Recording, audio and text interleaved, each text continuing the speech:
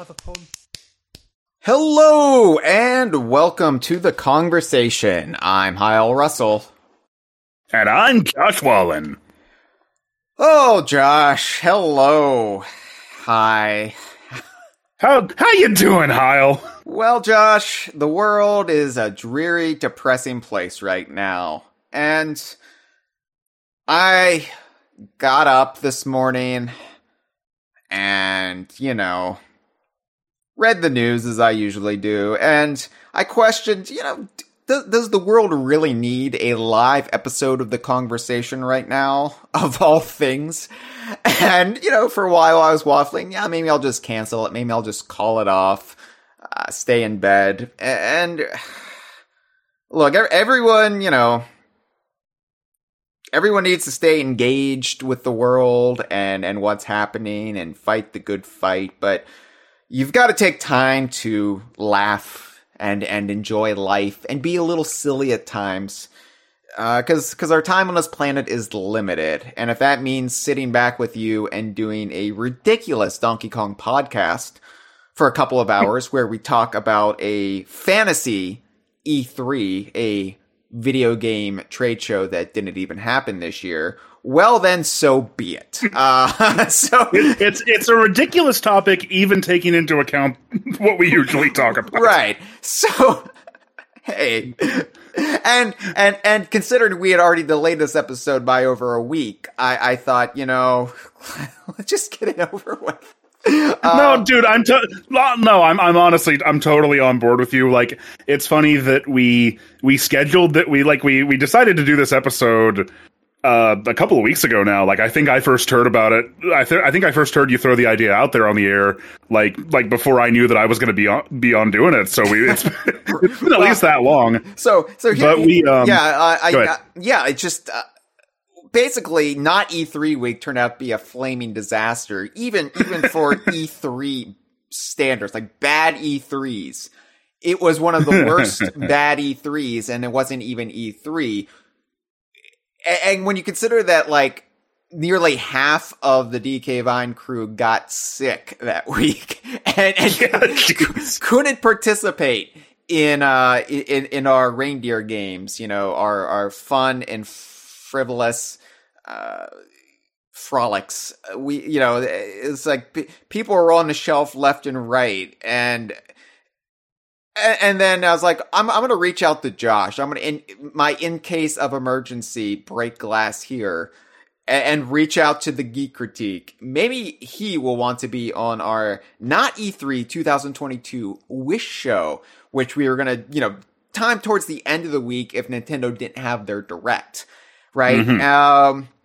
And then you were under the weather, so... Yeah, and then I was like, heck yeah, I'll do it, and then I got sick. Yeah. Do you want to explain how you lost your voice? Oh, of course. All right. So, actually, I was really, really sick a couple of weeks ago now, almost a month at this point. Uh-huh. Me and my wife both came down with COVID 2 days after my birthday, so... that was rough, but we're fine now. Mostly, or so I thought, apparently. Late last week, I think it was like the day before. Yeah, it was the day before we were going to record. And me and her were in the car talking about shenanigans, as we often do. And I started launching into an impression, as I often do, of the Heartbreak Kid Shawn Michaels. Obviously, right. And after just a couple of minutes of doing like a rat-a-tat-tat back and forth with her about where I was Shawn Michaels, my throat started feeling really fucked up. And like COVID was a couple weeks ago, but I still got a little bit of a cough, I still got a little bit of mucus, and apparently I'm not as back to 100% as I thought I was. Oh. But I'm feeling much better now. I'm sorry you lost your smile, Josh. Yeah. I've had to put away a lot of things, and one of them has been my smile. Oh, don't please. Oh, I'm not gonna. Okay, that's all you're getting. All right.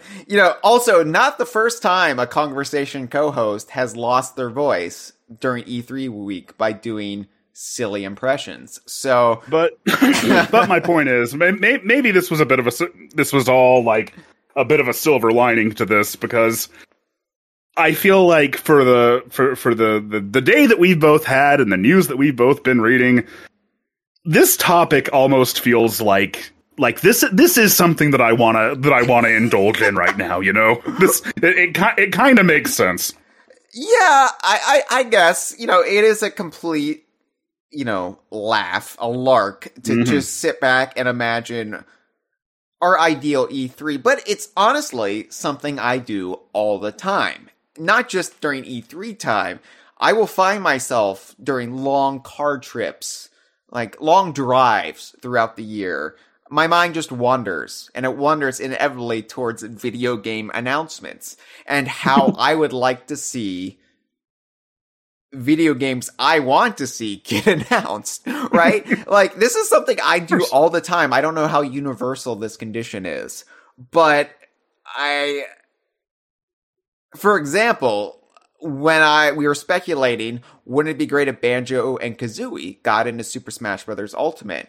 And I remember just fantasizing about what I wanted that trailer to be like. And in the end, the trailer was far better than even what I had imagined, what I had pictured. It exceeded. It's one of those rare cases where a trailer, where a reveal actually exceeds my wildest fantasies. So, yeah, but I do this all the time.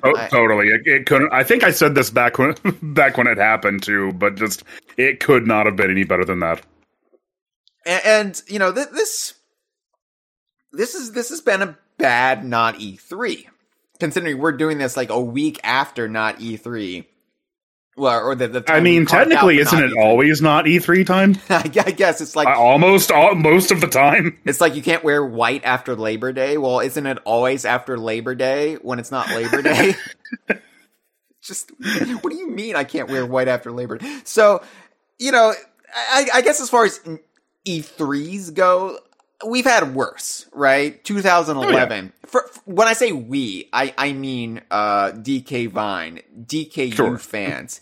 Obviously, you sitting back with Sonic Origins released as of yesterday, you're sitting pretty right now. But oh yeah, this is has it really only been 2 days? My God, the amount of time I put into that already. In fact, I was like, hey, do you want to do this Thursday? And you're like, I can't. Sonic Origins, and I was like, oh, yeah, exactly. Right. I can't do your silly little fantasy E3 episode because I actually have good things in my fandom right now.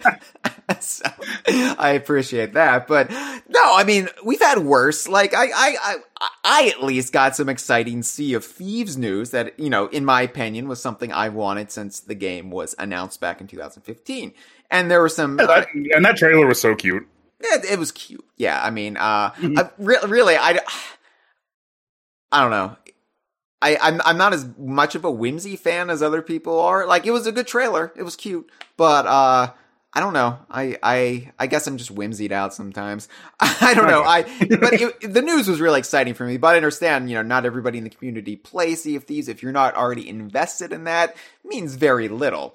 Some interesting non-DKU games were announced. I'll grant you that. Platonic Friends revealed a game they're publishing called LC by Night Shift Games, which doesn't look like it will be for me, but I'll keep watching it as I do all Platonic Friends releases. Could have been worse. We've had completely dry actual E3s in the past. This wasn't completely dry, but my memory, just for comparison, what happened, or rather, I guess didn't happen at E3 2011? That was where they announced the Wii U. That was the Wii U, yeah. And we, this was the year after Donkey Kong Country Returns, so we were kind of high off our own supply. And we should have known, like, there's not going to be anything this year because we got the big announcement and the big game last year. There hasn't been time for anything else, but we're thinking they're going to announce a Donkey Kong game for the 3DS, obviously. It's time, the strike while the iron is hot. We're going to get this. Maybe we're going to get something else. Oh my God. But this, it was the Wii U. We didn't get anything. I think with Nintendo Land with the arcade themed Donkey Kong section, and this was when Rare was knee deep in Kinect Sports, and it wasn't a great E3. Expectations were absurdly high after the DKCR E3, and it just kind of plateaued very quickly. E3 2012 was also not the best, but at least I think that's when we got the Project Spark announcement with Conquer, and that was at least like, what? Conquer? Okay. Chris Seaver's voicing Conquer again. So that was 2012 or 2013, that was I think. 2012, because 2013 was Tropical Freeze. Yeah, of course. So, and of course, that E3 was just fantastic. Until I went to Bonnaroo and got sun poisoning. See, I was going to say that E3 was just fantastic until I went to Kotaku, but yeah, that's bad too. Kotaku, Bonnaroo, you're going to get sick either way. And then, every E3 since 2015, we've at least had something. With the Rare Renaissance, we've at least had something. Has been pretty dry as far as Donkey Kong's concerned, but E3 2019 was probably the last. I mean, it was the last kind of E3 in total, at least real in-person E3. But that was the year, we got Yooka-Laylee and Impossible Lair and Banjo-Kazooie in Smash, and that was just a magical E3 because I was out there with the full crew: Cameron, Jeff, Mitchell. We put spiders in Mitchell's car. Damn it! It was glorious. And I know they're at least hoping to do another in-person E3 next year. Really, really want to go to that one myself. It would be great. We'll just have to make sure we don't get COVID. Yeah, exactly. That's the real challenge.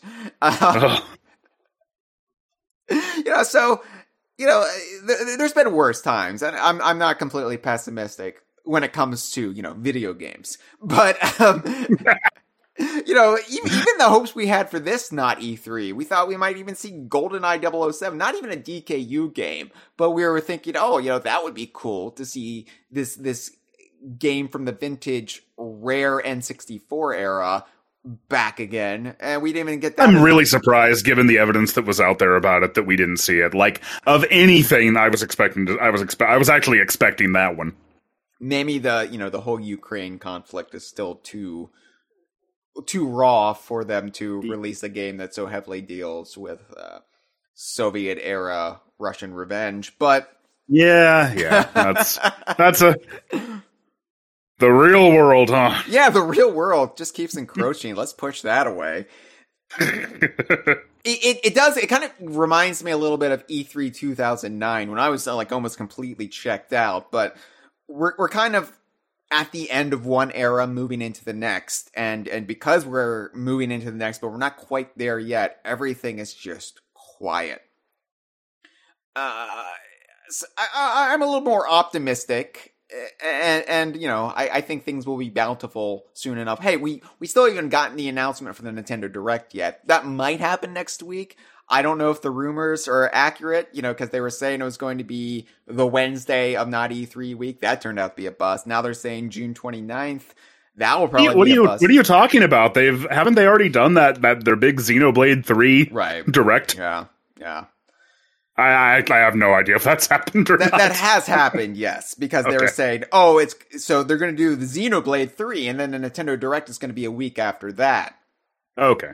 That's what they were saying. But that's not official. That's just the rumor. No, it's just they say that. And apparently that's worth running big articles on the video game websites about. And then people treat that as gospel. And then they're disappointed when nothing is announced. So, But what's more important, the truth or clicks? Well, clicks, obviously. Yeah, clicks. Exactly. Yeah. It's funny. What's more important, the truth or clicks? Well, I'm just going to say, what's more important is neither. It's doing a fantasy Donkey Kong podcast. But the Nintendo Direct, even if it happens soon, and if it happens soon, hell, we'll do a conversation about it, but it may also lead to discouragement, discontentment, despair, which Nintendo Directs usually lead to, unless you're a diehard fan of Mario, Pokemon, or Fire Emblem. That just then, the odds are usually stacked against you. And I don't mean to cry as a Donkey Kong fan, because things are looking pretty sweet for Donkey Kong fans compared to F-Zero fans, Star Fox fans, and I count myself as a Star Fox fan, obviously. The Dinosaur Planet trilogy is DKU, but let's just look at the facts. If you're one of those fans of a franchise that hasn't had a new installment over several console generations, or it had an installment like Star Fox Zero, and then it just completely like died on the vine, you have less reason to be optimistic than the franchise that has a big $billion theme park expansion coming in a couple of years. And hey, F-Zero fans, let's not forget, like, we got that minigame in Nintendo Land, and that was like only 10 years ago. So the future is looking bright, I think. Actually, it was 11 years ago, Josh. So you have ruse. Oh no, man! The Wii U came out at the end of 2012. Oh, okay. I completely forget. It was announced. It was announced. It's because we were talking. E3 yeah. 2011. That's where it was announced. Honestly, the Wii U didn't actually officially release for me until February 2014 when Tropical Freeze came out. Which is also coincidentally when HD televisions came out. Yeah, it's the weirdest thing. They just all dropped the same week. Strange. I love that as like an indication of where your priorities lie. That no, until there was a Donkey Kong game to play in HD, they might as well have not even come out for you. It's telling because earlier today, for no reason whatsoever, I was discussing booze with some friends. and what booze we like to drink to get drunk. And I was talking about how really the only hard liquor I like or I've enjoyed in my life is rum. And they were like, why do you like rum? And I said, well, honestly, analyzing it, looking at it from a close, critical eye, it's probably because it is the most DKU hard liquor there is. Because that's what pirates drink, right? Mm-hmm. And when I realized that, I questioned quite a bit about my life and if I really am disordered mentally. But I mean, it's true. Look, I drink rum because it's what pirates drink, and pirates are in the DKU. I might try a banana daiquiri too. I don't know. Well, why is blue my favorite color? Well, did I really decide that based on anything other than that? Yeah. Well, we are doing this episode live, Josh, right now on our Twitch, twitch.tv/DKVine or DKVine. Oh, Twitch people. /Twitch. Hello to the aforementioned Mitchell, Cameron, Dre is in there, friend of the show. Dre, hello. We'll check it in as we go along. So anyway, what is the premise of this episode? Well, E3 at its highest ideal, Josh, is always a magical time of year, even if it's a complete bust for your community, which can kind of be a horrific beginning to your summer, but it looms large enough in the consciousness and the community of DK Vine that we can't even deal with E3 not even happening. We have to brand it as not E3 just to keep the traditions alive. And the fun thing for me is that, E3 is different for every community. I think every community has different customs and traditions and rituals when it comes to E3 time. Ours have been well documented on this podcast and on our website. And like I said, I often think about E3 and E3 announcements throughout the day. I daydream about it. And I think often, what would be my ideal E3 for the Donkey Kong universe fandom, for DK Vine, for the conversation? What would be the ultimate E3? And it's easy to get carried away when it comes to this. It's easy to get wildly silly in your fantasies, and where we say maybe they'll finally announce Saberman Stampede, the Saberman game that evolved out of Donkey Kong Racing, that was in development throughout the first several years that Rare was with Xbox, ultimately never saw release, but became sort of a meme at E3 time for us. That's not going to happen, obviously. So I do seriously think about what would be the dream fantasy E3 for our community, but I try to keep it within reason. And that's a little bit hard. Are there going to be like some rules, some rules of engagement here? Yeah, I think there has to be. And I don't know how much you will be, wanting to contribute your own ideas and fantasies to this, Josh, or if you're just going to play the bemused wingman to my silliness. But I think it means I don't think we need to take to put like too much structure on it all. No, okay. If I come up with anything, yeah, I welcome it. But and also if you in the live stream chat want to throw in your thoughts, I will be happy to read them as we go. But I think cool like certain things like Rare and Nintendo reuniting to make Donkey Kong Racing, that should be off the table. Like that's just silly, I think other things like Rare and Nintendo having a semblance of a working relationship to allow for some light intermingling like Banjo and Kazooie and Smash is acceptable because we've seen it in very recent history. So, okay. So we want it to be, it's our dream E3, but like within realistic parameters. Semi-realistic parameters. We like semi-realistic. Like basically, it's not like we get everything that we've ever wanted and dreamed of, and Donkey Kong Racing is real, and right. Your parents get back together. Well, our parents being Rare and Nintendo in this case. No, yeah, exactly. And I knew what you meant. I think of them as my parents. Yeah. Yeah, I think it's like what. But more, if everything broke our way, given like the current landscape. Yes, and some historical precedent, recent historical precedent, and also maybe it's just some good luck. Obviously, this is going to be completely outside the confines of what we would actually get, but that's why it's a dream E3. But just keeping it sort of down the middle as much as we can. Because it's unlikely that we would get everything we could possibly want, because that would include a new Donkey Kong game, a new Banjo-Kazooie game, a new Conker game, and It's Mr. Pants 2. Why didn't you lead with that one? Even in the ultimate E3, by our parameters, which was E3 2001, which we actually did a conversation about last year for its 20th anniversary, we were still lacking a Conker game, right? Mm-hmm. So I took that into consideration when I was really drafting this episode.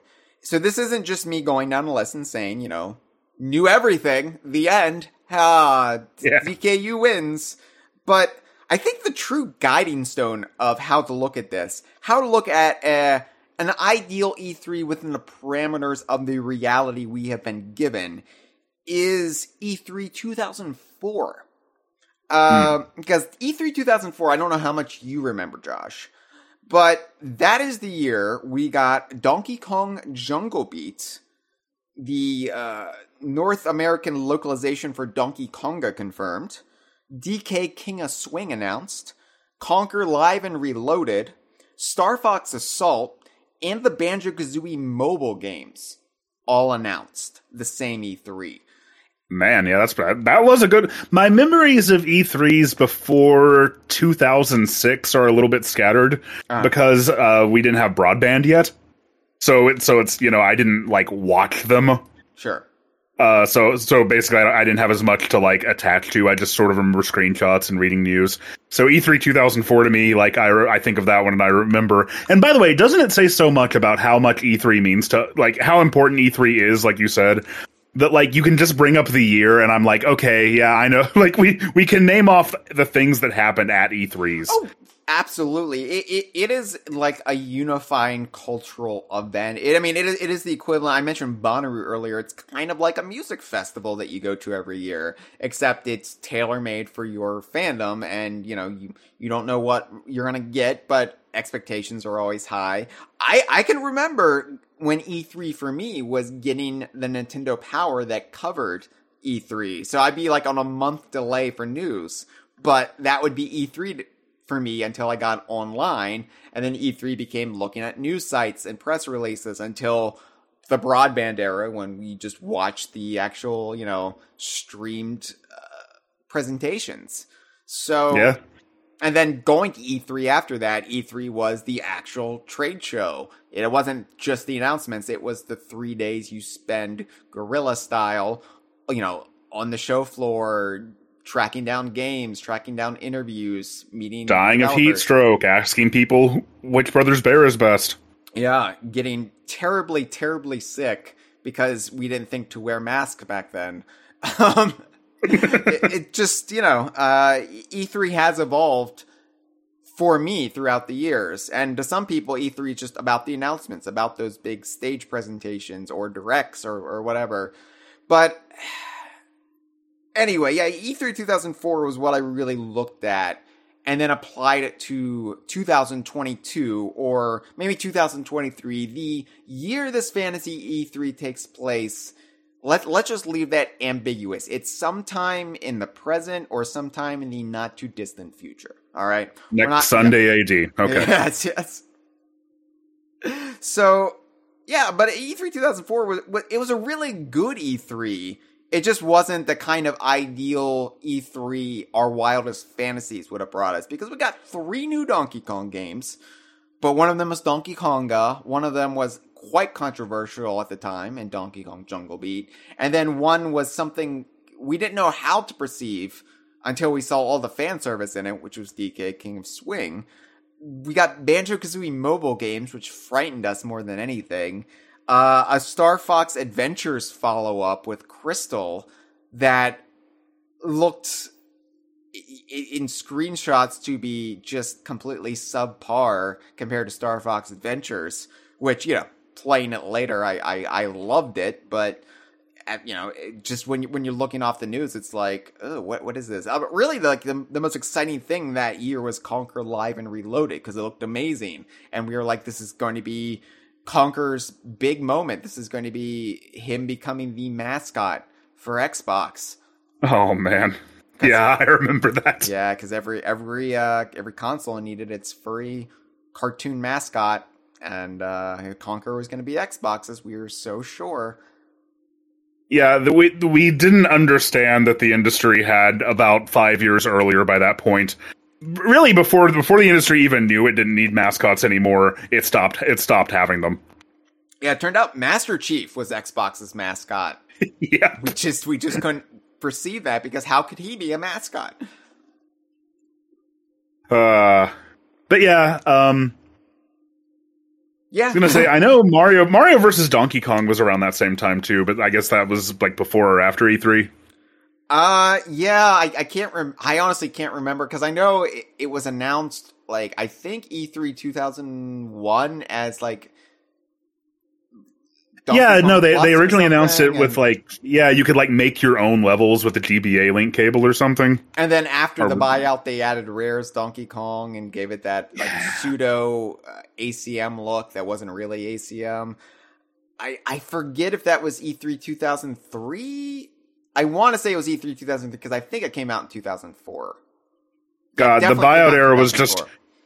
The buyout era was so, like, lush with releases that we didn't really most of which we didn't really particularly care about. that even we can't keep it straight.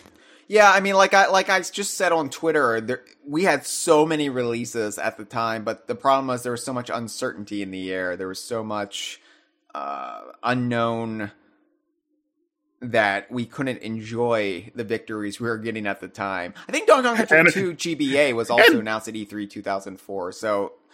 And we had a lot of teen angst about it. Oh yeah, teen and early 20s angst, but... Yeah. Anyway, so really quick, before we actually go into the fantasy, I do want to say, fantasy world.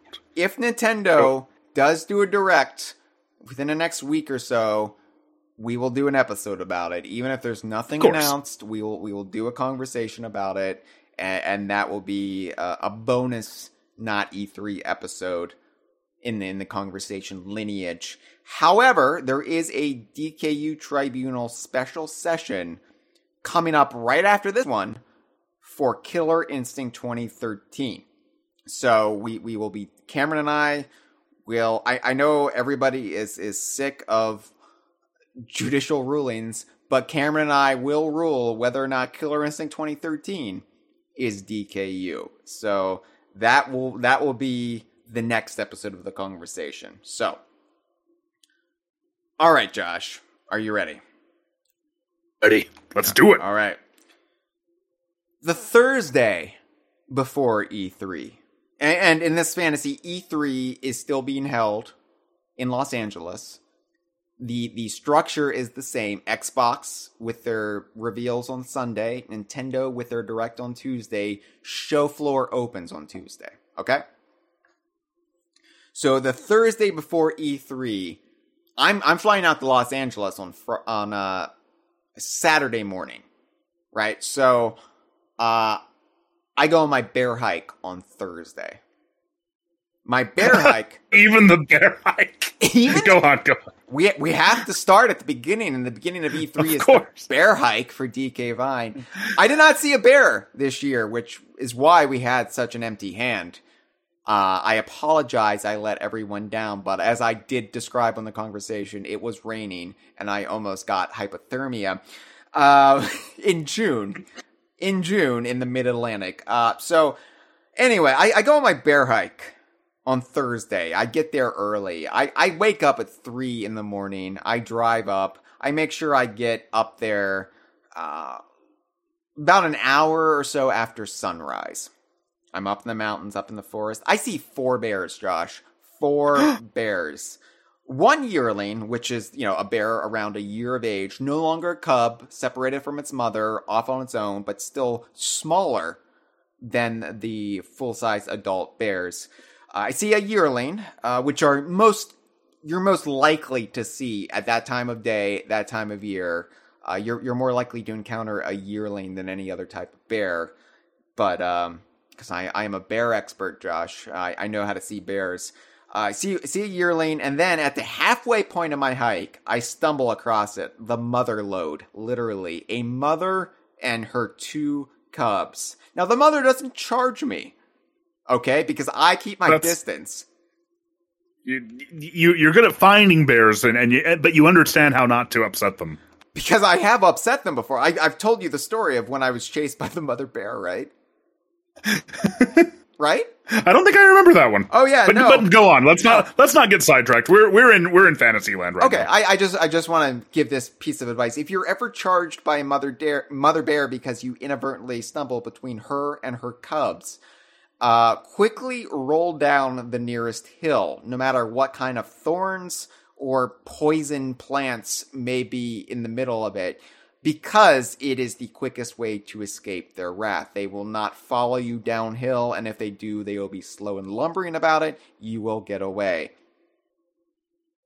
Good advice. All right. That's what I do. That's what I do here. So anyway, the mother bear and I, we stare at each other. A knowing glance. For both of us understand the sanctity of the moment we are experiencing. Human-bear interaction on the DK Vine E3 bear hike. We both know what it means. It's going to be a plentiful year for the Donkey Kong universe. So, getting the bears out of the way, I hike back through the forest. My heart swimming with hope. My head drowning in the possibilities of the E3 ahead. Not rain, but possibilities. Yeah, no, it's a perfectly pleasant late spring, early summer morning here in the Mid-Atlantic. It's just lovely, especially in the mountains where it's about 10 degrees cooler. So around 12 p.m. Eastern Time, as I'm wrapping up the bear hike and driving home, Playtonic is finishing their day over in the UK. It's about 5 p.m. over there. And they announce on their Twitter, come back at 5 p.m. BST tomorrow, which would translate to 12 p.m. Eastern Time, or 9 a.m. Pacific Time, as they will announce 2. Yes, that's right. 2 of the 3 titles they have been working on internally. Playtonic is announcing 2 games on Friday. Boom. It's not even E3 yet, and already we are guaranteed 2 things to talk about. And they say that it's going to be they're announcing 2 of the 3, so they don't publicly say that. We know they're working on 3 because that is what Gavin Price has said. The goal of the studio with their increased funding is to develop 3 games concurrently. They're announcing 2 of them. Oh my god. So yeah, geez, by the time you get back from the bear hike, not only do you have this story, but like you already have evidence. It's amazing. It is amazing. Anyway, I drive back, and it's a long drive because I need to like jump on DK Vine. I'm frantically texting people like Cameron and Gibbon. Hey, can you do a news story? I'm in my car right now. I can't do it from my car. I'm freaking out, trying to manage the staff, try not to get into a traffic accident. My fuel injector doesn't seem to be working, but it doesn't matter. You know, so long as I stay above a certain speed, I'll get there. Right, of course. So anyway, get a good night's sleep that night because I know it's going to be a crazy E3 to come. So the Friday before E3. This is about 24 hours before I have to leave for the airport. So I have to also pack this day. But Friday, 5 p.m. British summertime rolls around. About 12 p.m. on the East Coast. Playtonic announces their games. Can you guess what they are, Josh? It's Mr. Pants 2 somehow. That's nonsense. I told you we wouldn't be going down the It's Mr. Pants route today, sir. But how can it be the Dream E3 if there's not a new It's Mr. Pants, Hyle? I don't know about this. We've got to keep it within reason. And unfortunately, It's Mr. Pants 2 is just unreasonable. I would accept an It's Mr. Pants ship set in Sea of Thieves. That would be within reason in my made-up reality. But no, we can't have a It's Mr. Pants sequel. That's too far. No, Playtonic announces Tuka-Lele. Yes, the game we all pretty much know they're working on. This is a safe little insert into our fantasy E3, but Tuka-Lele, which will be a different take on the 3D platforming genre. It won't be such a one-to-one analog to Banjo-Kazooie as Yooka-Laylee was. Something less built on the bones of their past work, and something maybe that incorporates different philosophies from maybe the latter-day Mario games or Playtonic's own originality. But Tuka-Lele has been announced. I won't get into any details of what that might entail, but it is a full new 3D platforming adventure from Playtonic. Release date to be announced. They don't have a release date yet, but they are announcing it on this day. The second game... Hang on, it features not 1, but 2 Shovel Knight cameos. It's revolutionary. Yeah. My speculation. Well, actually, I mean, Yooka-Laylee had 2 Shovel Knight cameos, so this would have to have that's true. 4 so it would have to Knight 4. Cameos. Yeah, just double it. The second game, Yooka-Laylee. That's right. Ooh, nice. A Playtonic racing adventure in the style of Diddy Kong Racing. Release date this October for Nintendo Switch, Xbox, and Steam. Maybe PlayStation. I don't really care. Your normal E3. Microsoft, Nintendo, that's it. Yeah. Oh, when Sony pulled out of E3, it didn't even affect me. I know, right? Back in the day, when I'd be walking the LA Convention Center floor, it was so weird having to walk through Sony to get to and fro. When Sony was dividing Nintendo and Xbox, it was always just weird because it was just like, oh yeah, now I have to get through this blue area. I don't know what this area is. It's blue. And there's all these games I don't recognize. There's some shirtless bald dude who's all white. I don't know what that means. I'm just going to keep walking and get to the familiar green or the familiar red that I'm comfortable with. I don't even know what you're referencing there, so. What was the God of War guy. What's his name? Oh, okay, yeah. Data boy. Yeah, he's covered in powder. I don't know, baby powder. I don't know. I think that's it. Yeah. Oh, so anyway, U-Kart Lele. Yeah, it's Diddy Kong Racing spiritual successor, although they're not going to call it that we've all been clamoring for using the Platonic cast. And they announce that we will see more of U-Kart Lele in the week to come. They're not going to be showing off Tukalele during E3.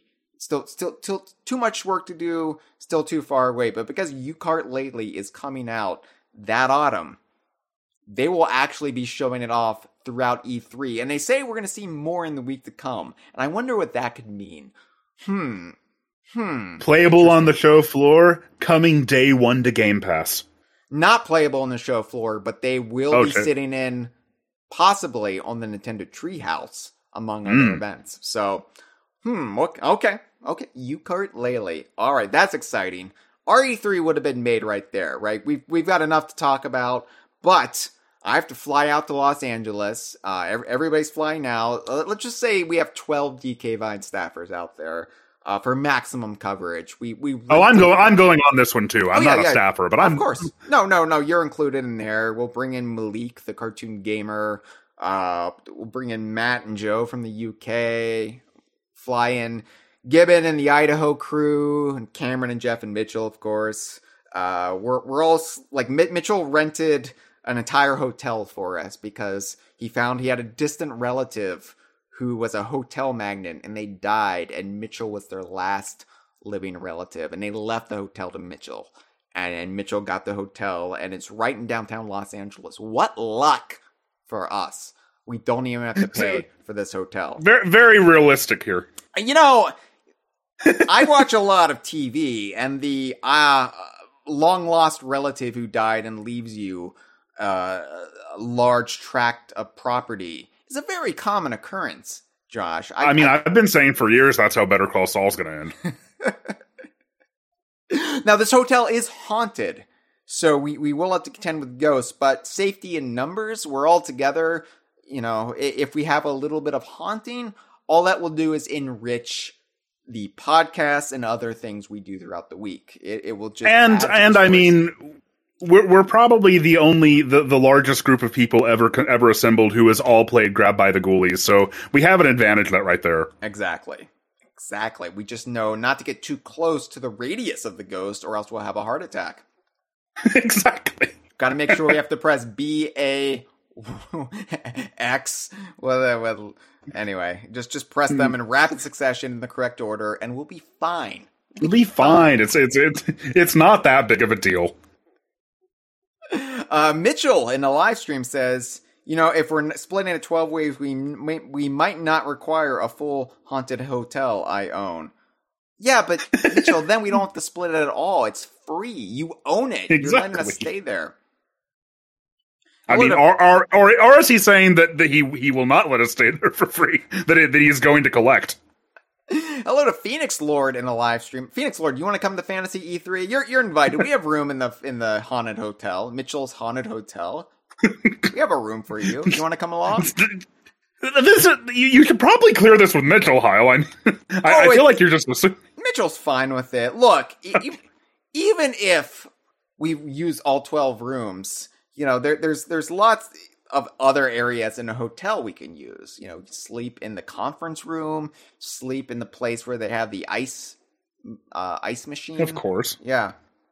So, Dre, are you coming? Dre, you come along too. You can fly in with Matt and Joe. So we're at E3 with it's us and potentially several dozen of our closest friends. Yeah. Cameron says Roach Motel? No, Spider Hotel, which is what we will call it. Mitchell Spider Hotel. So anyway, all right, we're all there. We all settle. Saturday is just like getting groceries, making sure we're all settled. We all kick back in the hotel bar, which, you know, we've completely taken over. And we watch, you know, stupid YouTube videos, and we just have a good time. Because Sunday Sunday is the Xbox and Bethesda Games Showcase, and they're holding it live in the Microsoft Theater in downtown Los Angeles on stage. Luckily, we all got in. We pulled some strings. Every single one of us has a seat in the theater. So we go in, we all sit together right in the middle, perfect view, air conditioning, little frigid, but we're all right. Laser lights are always obnoxious in there because you got the green laser lights shining down and the music's blasting, and then a disembodied voice talks to you, and it's just really weird. But the excitement, the enthusiasm, we're all ready for it. So the Xbox and Bethesda Games Showcase. What are we going to see? Obviously, we're probably going to see a Sea of Thieves trailer at the very least. So, we're ready. The whole thing, the world premiere guy is back, world premiere. He's there. Of course. It wouldn't be an Xbox show without him at this point. So every time we hear world premiere, Xbox console exclusive, then we all collectively clutch our seats. We're ready. And then we immediately see a cityscape or, shambling zombie or somebody getting shot in the head or a corpse's head getting eaten by wild animals, and we kind of... Hyle, do you think they'll make a new Forza Horizon? Yeah, no, the car is lowered from the ceiling, as is tradition. So there's a lot of that. We sit through about maybe 30 minutes of just what is it? Oh. And then you ride out the trailer for about 3 or 4 minutes, and then maybe somebody will come on stage and talk about the development. Maybe somebody will play a heavily scripted scene with maybe 10% gameplay and 90% cinematics. Standard fare. But then we see the whimsical human proportions of Sea of Thieves characters. It's a Sea of Thieves trailer. All right. We at very least got our Sea of Thieves trailer. What is happening here? Well, we see a pirate ship, a galleon, and we zoom in, and a figure walks out of the captain's cabin. It's Captain Blackeye.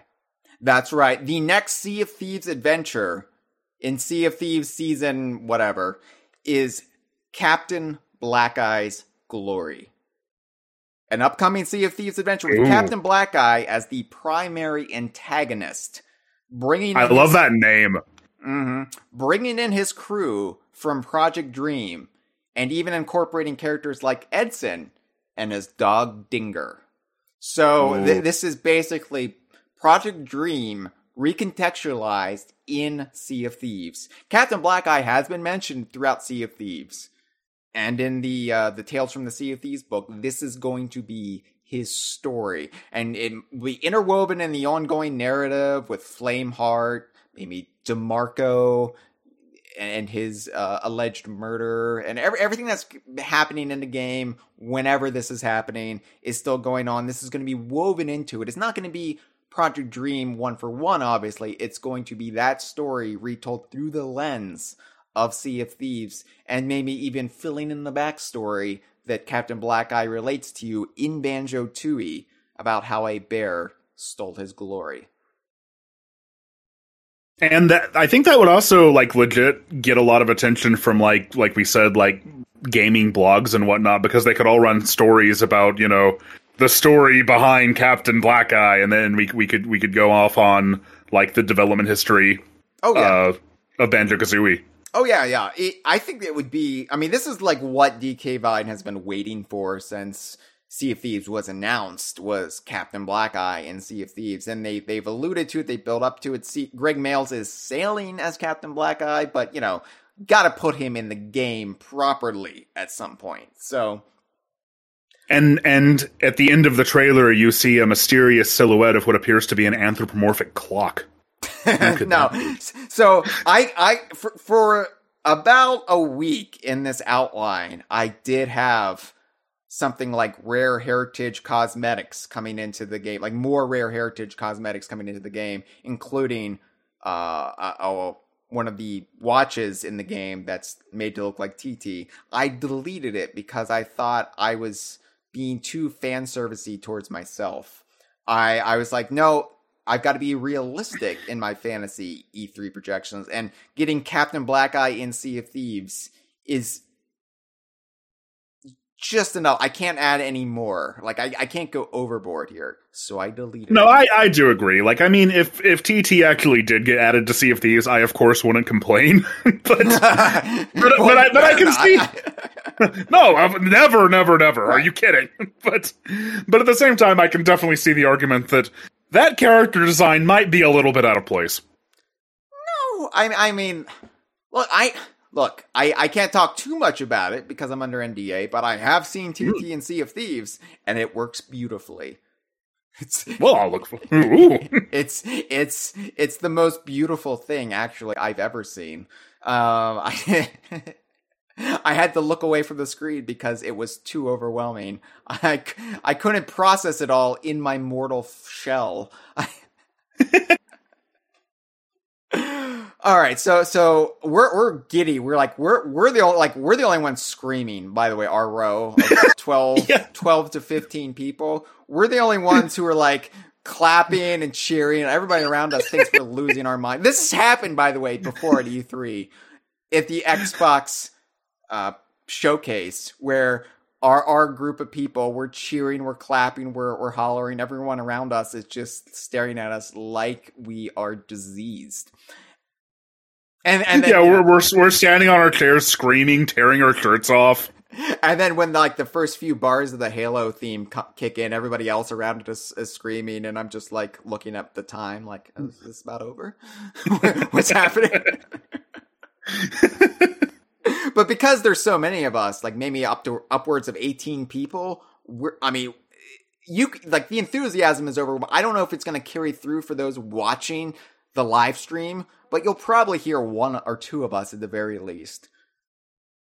The camera cuts to this small but not overly small group of people just losing their minds over this, and then we all become a meme on Twitter. Right, like I think at this point maybe like Dre would be moonwalking, Jeff would be, shirtless doing the worm. I don't know. I mean, this is just in my fantasy. This is how it goes down.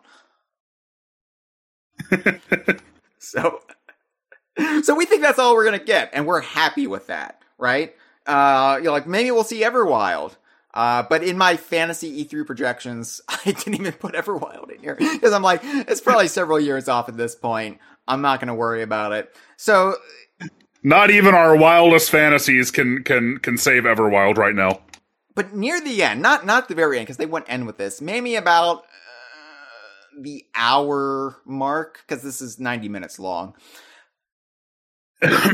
we see how's your voice doing, by the way? Are you holding I'm okay. Okay. Yeah, I'm okay. Sorry, I just have to clear the phlegm a little bit. I'm just worried because I know how precarious a voice can be once it's thrown out, and if you've regained your integrity, but I don't want to have you slip up and lose your voice for another week or two.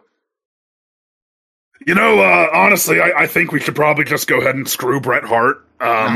It's really no big deal. It's what he deserves, to be honest with you. It'll be fine. Well, somebody's going to get screwed. One fan of a DKU property might get screwed during this. I don't know what Bret Hart likes out of the DKU. We'll see. What's the most Canadian DKU series?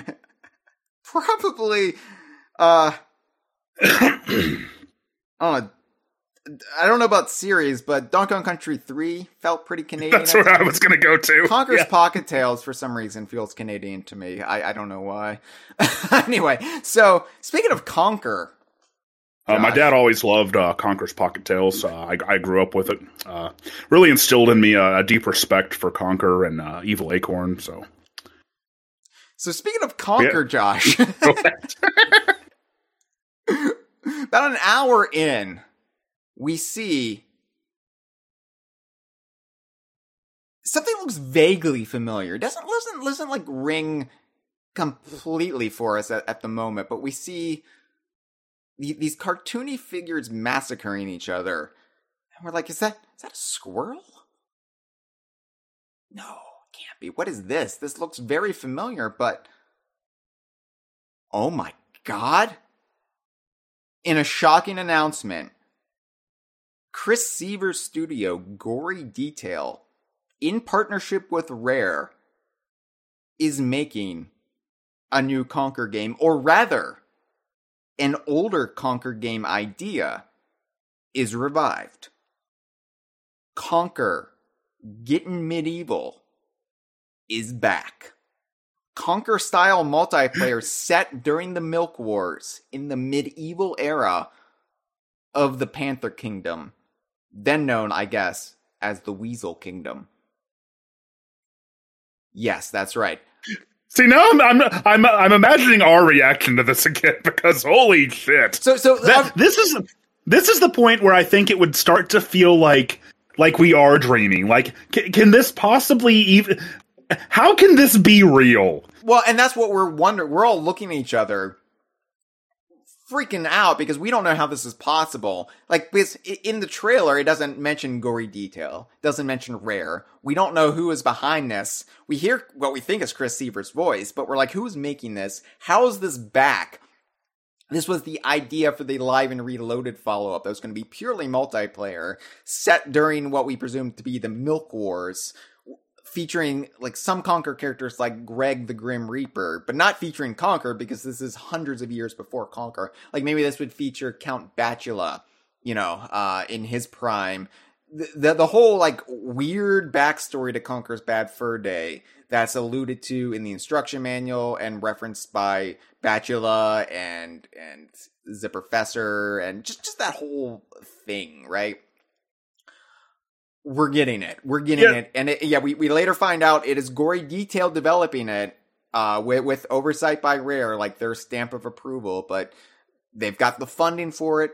Chris Seaver gets to make a new Conker game. An idea he once had. This is going to be maybe like a, not as high of a production as it maybe would have been back in the day. It's mostly being made to, juice up Game Pass. It just, I don't know if it's even going to get a physical release, but it is being made. Probably a downloadable title. Right, which is fine. I mean, it would be incredible. We are just, like, staggered by this. Yeah, whereas with the Black Eye trailer, I think you're right. I think we would just be jubilantly losing our minds. With this one, I feel like we would just be sitting there in, like, stunned silence, because, like, we would be unable to process that like, we know about this. We've heard of this thing before. But you didn't never think it would happen. Well, and I looked back again at history at that big reunion trailer where we were baffled and befuddled by it, where it was like a bomb being thrown at us, but we didn't understand as it exploded on us, like, how it was made. And if that was even Chris Seaver doing the voice. And I was like, what would be a modern equivalent of that with a little extra juice? And I was like, we probably wouldn't get a full Conker sequel. Like, this is Conker's Other Bad Day. We wouldn't get that, but what would be a new Conker experience that would maybe not follow up on the story, but still be something wholly different than just Bad Fur Day again. And I was like, Getting Medieval. If Chris Seaver could revive that idea via Gory Detail, his own studio, with funding from Xbox Studios and, partnership with Rare, that would actually be feasible. I'm not saying in reality it's going to happen, but in my wildest fantasies, that could happen. Yeah, no, I totally agree with this one fitting the parameters of being, everything breaking our way. Right. Like, I've heard, I think Chris Seaver has said before that, like, he doesn't feel like he could do, like, other Bad Day at this point, because, Conker's Bad Fur Day was the product of a bunch of young guys in, like, their 20s and early 30s sitting around and, coming up with jokes, and that, so, to try to do that now would just, when everybody's, like, older and nominally more mature, would just lead to such a different kind of thing. Which I would be fine with, like, Conker's Midlife Crisis. That would be a great game. Totally. That would be a fantastic game. But, like, looking at where Rare is, where Chris Seaver is, outside of Rare, I think this would be the most plausible scenario where you could have him do a new Conker game. in sort of the structure that Xbox Studios would facilitate. So obviously, Josh, both are huge wins for Rare and DKU fans. But as you might imagine, there are some grumbles from the commentariat after the show. Oh, a Conker can come back and they can do all these allusions to Project Dream, but Banjo-Kazooie, that can't come back. We're never going to get a new Banjo game. Like, people are using this very, very exciting Xbox and Bethesda game showcase to basically be martyrs. Like, oh, Rare hates Banjo. Oh, Banjo would have been better off with Nintendo. Oh. That's the way they sound.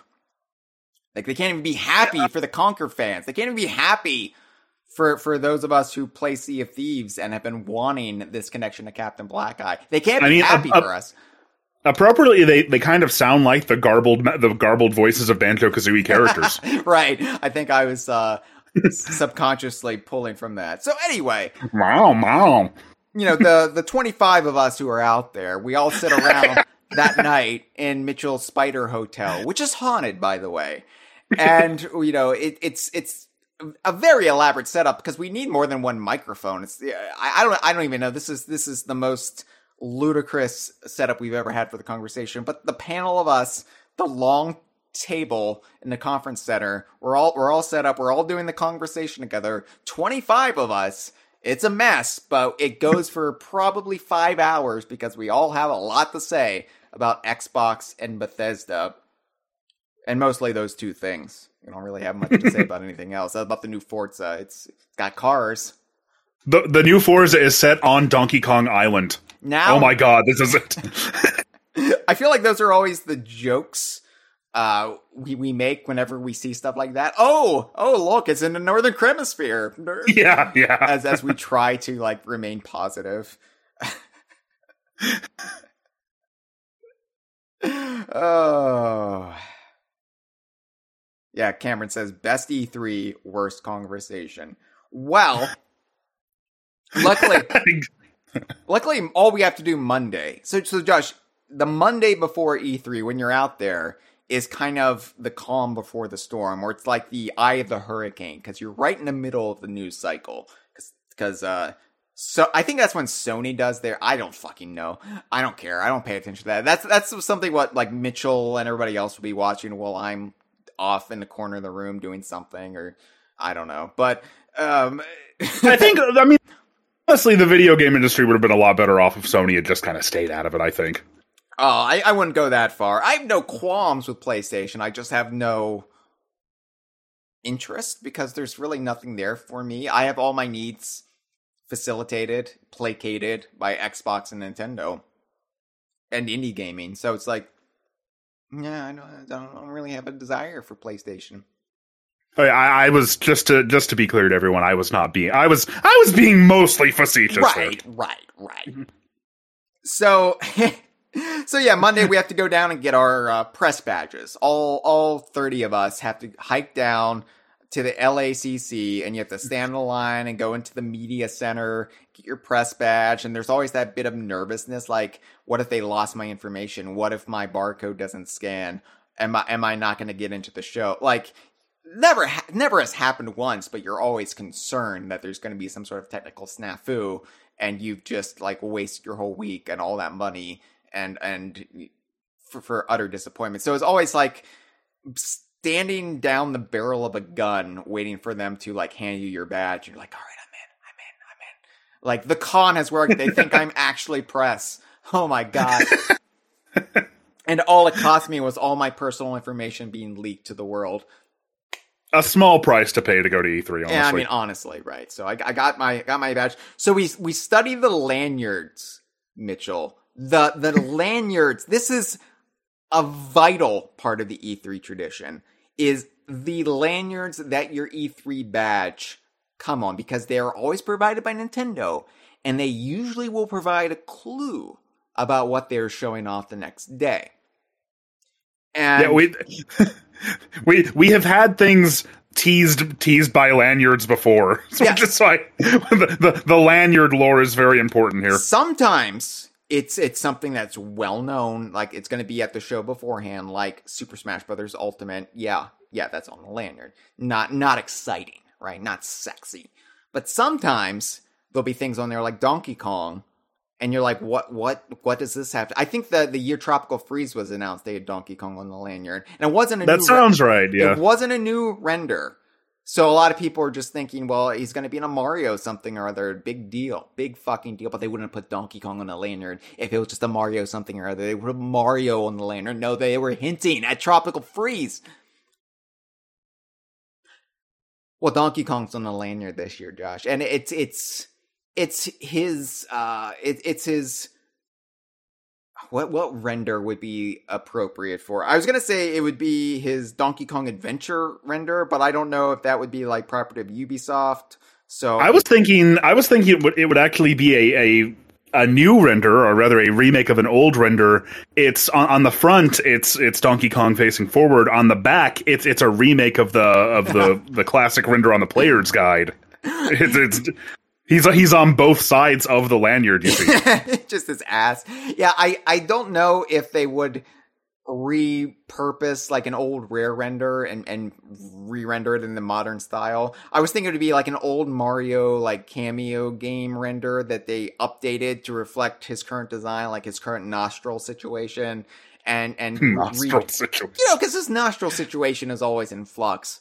And give him some of the like current standard of furry shenanigans for his render models. So, like, they've updated the Diddy renders and they've done a few for Donkey Kong. So that would be within reason. It would leave you questioning, like, what is this?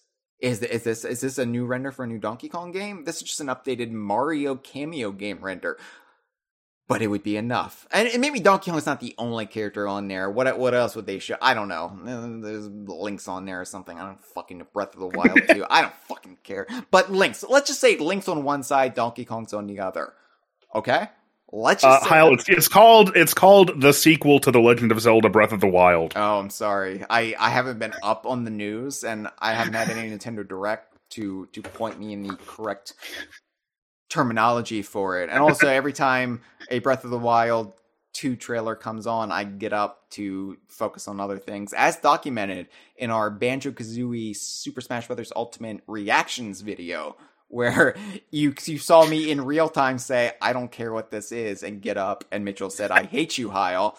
And that was a real genuine moment captured forever on video. So anyway, so we're buzzing that the Donkey Kong's on this lanyard. All 33 of us in attendance are just gossiping and one whisper, like, is this going to be the year? Is this going to be the year? Are we going to see it? And you know, on social media, everybody's like, Donkey Kong? Donkey Kong's trending. Hashtag Donkey Kong. It's trending on Twitter. And the DK Vine forum is gossiping. Everyone knows about the lanyards. Well, it's like I will never forget in the lead up to E3 2010 when rumors started breaking that Retro was doing Donkey Kong. And I remember just all these people who hadn't been on the forum in years started like turning back up, and everybody just kind of fell into this like all night vigil of like talking about the possibility that there's going to be a Donkey Kong game and Retro was going to be doing it. And it just excitement, like excitement in the air, the buzz. And I'm not talking about the Donkey Kong Country 3 enemy. I'm talking about the electricity in our veins. And so all Monday in the Los Angeles heat, we are just talking about the lanyard and making a game plan for the next day. It's going to be a restless night of sleep, my friends. But sleep we must, because we will be doing very little of it over the next 3 days. Tuesday, 9 a.m. Eastern time, or 9 a.m. Pacific time, because Pacific time is the time zone we're in now. 12 p.m. Eastern time, 5 p.m. BST, the Nintendo Direct. is here. We all huddle around the hotel theater, the viewing room in Mitchell's haunted hotel. We gathering to watch. He's worked it out so we can pull up YouTube on the big monitor. Not at this IMAX. point. At this point, maybe all 43 of us decide to just go to like the hotel ballroom and like pull it up on a projector or something. Well, that's what I'm saying. Like it's a ballroom, but it's also a theater. Right. Okay. You can move the seats out for the ballroom experience, for the ballroom dancing, or you can, gather in. I mean, they're not great seats; they're folding chairs, but we sit in and we wait for the Nintendo Direct. The very obnoxious Nintendo Direct styling of just the hello, I am Nintendo, whatever, and just the very stilted delivery, maybe Doug Bowser will show up. Hi, I'm Doug Bowser. Just without any charisma. And, they're in a white void, and then there's a red screen, and you're just like, I hate this. I wish they were back on stage, and they were doing the very, very lame forced humor. I never thought I'd be nostalgic for that. What nondescript action figure that fucking sucked, but I'll take it. I'll take it over the new Nintendo Directs. A new Animal Crossing is coming to mobile.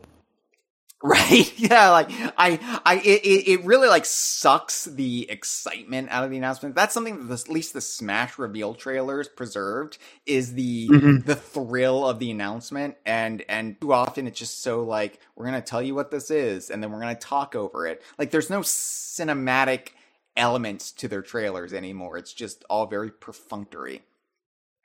Even back in E3, I mean, sometimes. I think for example, the Metroid Dread trailer did a great job, like preserving what it was. But I do know what you mean that sometimes, especially if they think it's not going to be an announcement that people are going to be that hyped about, then they will kind of just tease it or allude to it a little too much to where like the actual surprise loses its punch.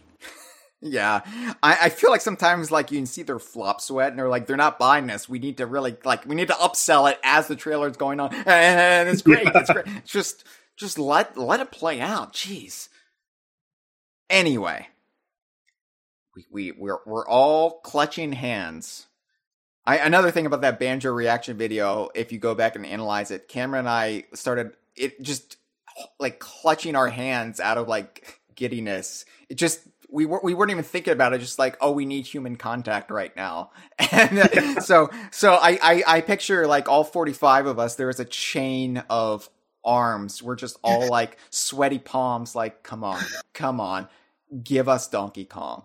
All I care about is Donkey Kong, and they do give us Donkey Kong very early in the Nintendo Direct. A new Mario vs. Donkey Kong game is announced. The trailer starts off. So there's already murmurs, right? Like, oh, this is all we're gonna get. This is what the lanyard was about. Oh, everything sucks. Oh, at least Captain Black Eyes and Sea of Thieves. At least we getting medieval. At least we have Tukulele and U-Kart Lele. Oh, Nintendo hates Donkey Kong. Punch myself in the genitals. Why? Oh, I do that sometimes. Oh, okay. It makes me feel things. So the trailer starts off with what looks to be a classic Donkey Kong arcade-style action sequence, complete with music. And before we know it's Mario vs. Donkey Kong, we're thinking, oh no, the new Donkey Kong game is actually a Donkey Kong arcade revival. Our sources were way wrong on this. We see Mario climbing girders and jumping barrels. You know how it goes. How high can you get? Yeah, he's trying to reach what's presumably Donkey Kong and Pauline. But when he gets to the top, the shadowy figure standing in the Great Ape's position turns around. It's Cranky Kong. The music switches to the modern version of the theme. From behind, the modern Donkey Kong gores Mario off the construction site with Rambi. Rambi's horn is suddenly tethered by a tongue, and it's Yoshi being ridden by Luigi? Tisk tisk, says Luigi. But then, Squawks flies up, hauling Diddy and Dixie, firing an egg at Luigi, knocking him off Yoshi. Diddy and Dixie high-five and chuckle, the mischievous little monkeys. But then, what's that helicopter noise? It's Bowser Jr., flying up in the Koopa clown car, beginning to fire cannonballs at the parrot and monkeys, shooting them down. Feathers astray everywhere. But then what is that smaller helicopter noise? Is that K. Rool flying up in his helicopter backpack? Blunderbusting Bowser Jr.? What is happening here? Both groups of characters regroup at the base of the construction site, because apparently falling off the construction site didn't kill any of them, and begin charging at each other as we see the actual gameplay. It's like Donkey Kong 94 or the original Mario vs. Donkey Kong, but you choose your path. You're either with the Mushroom Kingdom or you're either with Donkey Kong Island, and that determines the antagonist and the puzzles you experience along the way. It's Mario vs. Donkey Kong, Mushroom Kingdom v. Donkey Kong Island. Yeah, that is a really, like, that's basically taking the name Mario vs. Donkey Kong and doing the coolest possible extrapolation of what it could be. Right, actually having Mario vs. Donkey Kong and not just having Donkey Kong be the boss in a Mario game that's loosely structured after Donkey Kong 94. This is what I've always wanted Mario vs. Donkey Kong to be.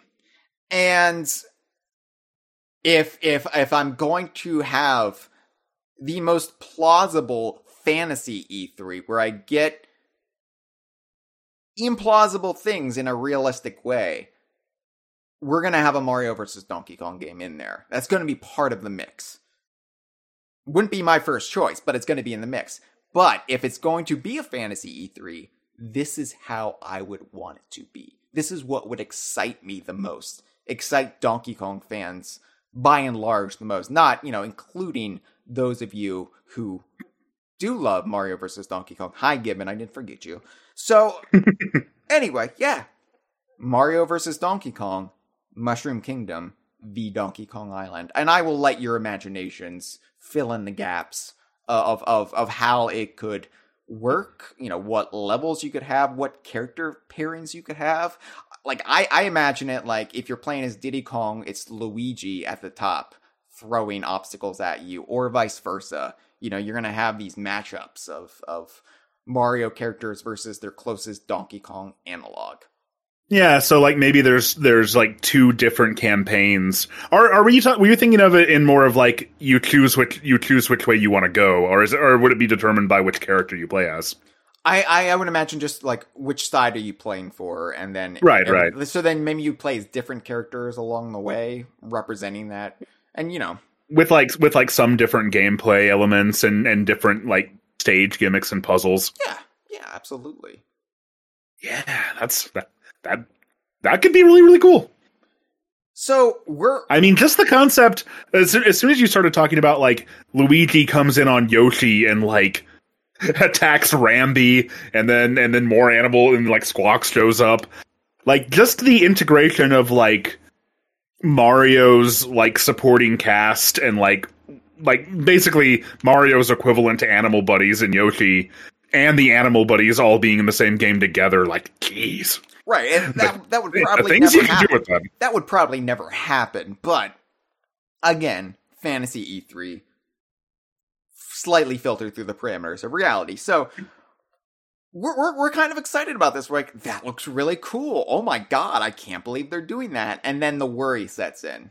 Wait, is that the Donkey Kong announcement? Is this the biggest thing we're getting from Donkey Kong? Is that why he's on a lanyard? Is it just going to be this and the sequel to Breath of the Wild? Like, is this, like you said, the worry was there at first, but now it's back. It's like, is this the big game that we've been talking about? Yeah. So we keep sitting through it. We're unsure. I guess the feeling we're having is uncertainty, because maybe that's it. Maybe that's it. Fire Emblem is back again. Oh yeah, we're definitely getting a Fire Emblem trailer. But then we see space.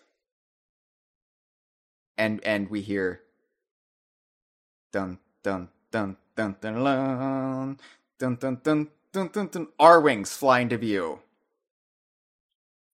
The characters start talking to each other. It's like Fox McCloud, this is Falco reporting in. This is Slippy. This is Peppy. All systems go. Right. And then Crystal. What? Star Fox Armageddon. A full-on Star Fox series sequel following ambiguously Star Fox Command with Crystal on the team.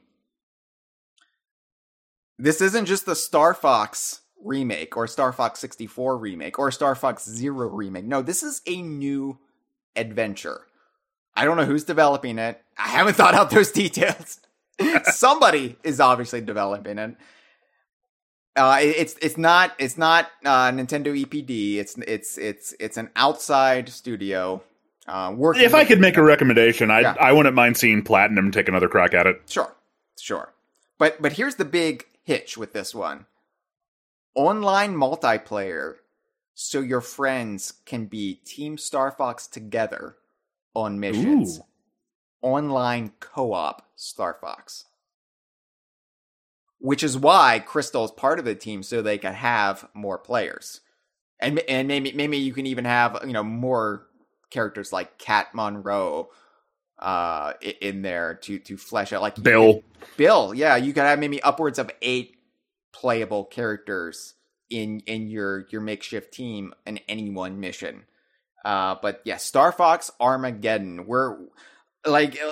that would be, I think, on par with Conquer during the Xbox and Bethesda showcase as something that would be completely unexpected, outrageously ludicrous, like just completely bowls us over. We're left wondering, how is this happening?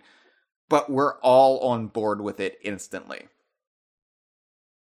I mean, had they managed to get a sequel to Star Fox 64 out in 1998, that is definitely what it would have been called.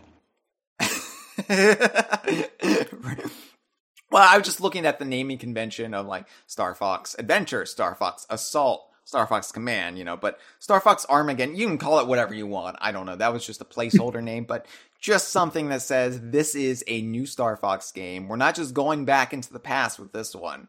This isn't Zero. This isn't the same adventure retold. We are blazing ahead. We are forging ahead with Star Fox, and we're fine-tuning it. We're bringing something new to the table. This isn't just the single-player on-rails experience. This is something your whole stable of friends can play together. This is something that, if we were at E3, and there were 50 of us, almost 1/5 of us could play together. Oh, yeah. So, we're already thinking, Cameron, in the live stream says, "Oh boy, maybe I should have called in for this one." Cameron says, "Star Fox Armada. Pick 4 characters from a pool of 8. Your dialogue and path changes based on who you choose for your playthrough." I love it. We're gonna go with that. That fits the traditional Star Fox formula too, of like replayability coming from like the choices you make within levels and going to unique stages. Yeah, really love that kind of progression system. I'm going to go with Star Fox Armada. I love that name. That would fit what the game is. You've clearly thought about this in the past, Cameron. So we're good call. Yep. So congratulations, you have influenced the fantasy, the Wish show, Cameron. It is now Star Fox Armada. So anyway, we're pretty excited about that. I'm like, well, if that's all we get, that's a little disappointing that we didn't get a new Donkey Kong game like we all hoped. I mean, a new full Donkey Kong game. I know Mario versus Donkey Kong, Mushroom Kingdom v Donkey Kong Island is half of a Donkey Kong game, but yeah, honestly, I feel like at this point I would be the person who's like totally just. I'm already over the moon about this, and I'm kind of like, no. I mean, look, we got pre-rendered animal buddies in a trailer. This is unprecedented. This is fine. Yeah, and we're getting a fourth game. It's no longer the Dinosaur Planet trilogy; it's the Dinosaur Planet quadrology. Like, all right, yeah. I mean, this is a pretty great E3. This is pretty legendary already. Even if it ended here, we would still like be a little deflated, but we would have enough to buoy us for the rest of the week into the summer, for the rest of the year. Yeah. Counting everything that's happened. So the very boring voice tells us then, here's an update on some new titles coming to Nintendo Switch Online.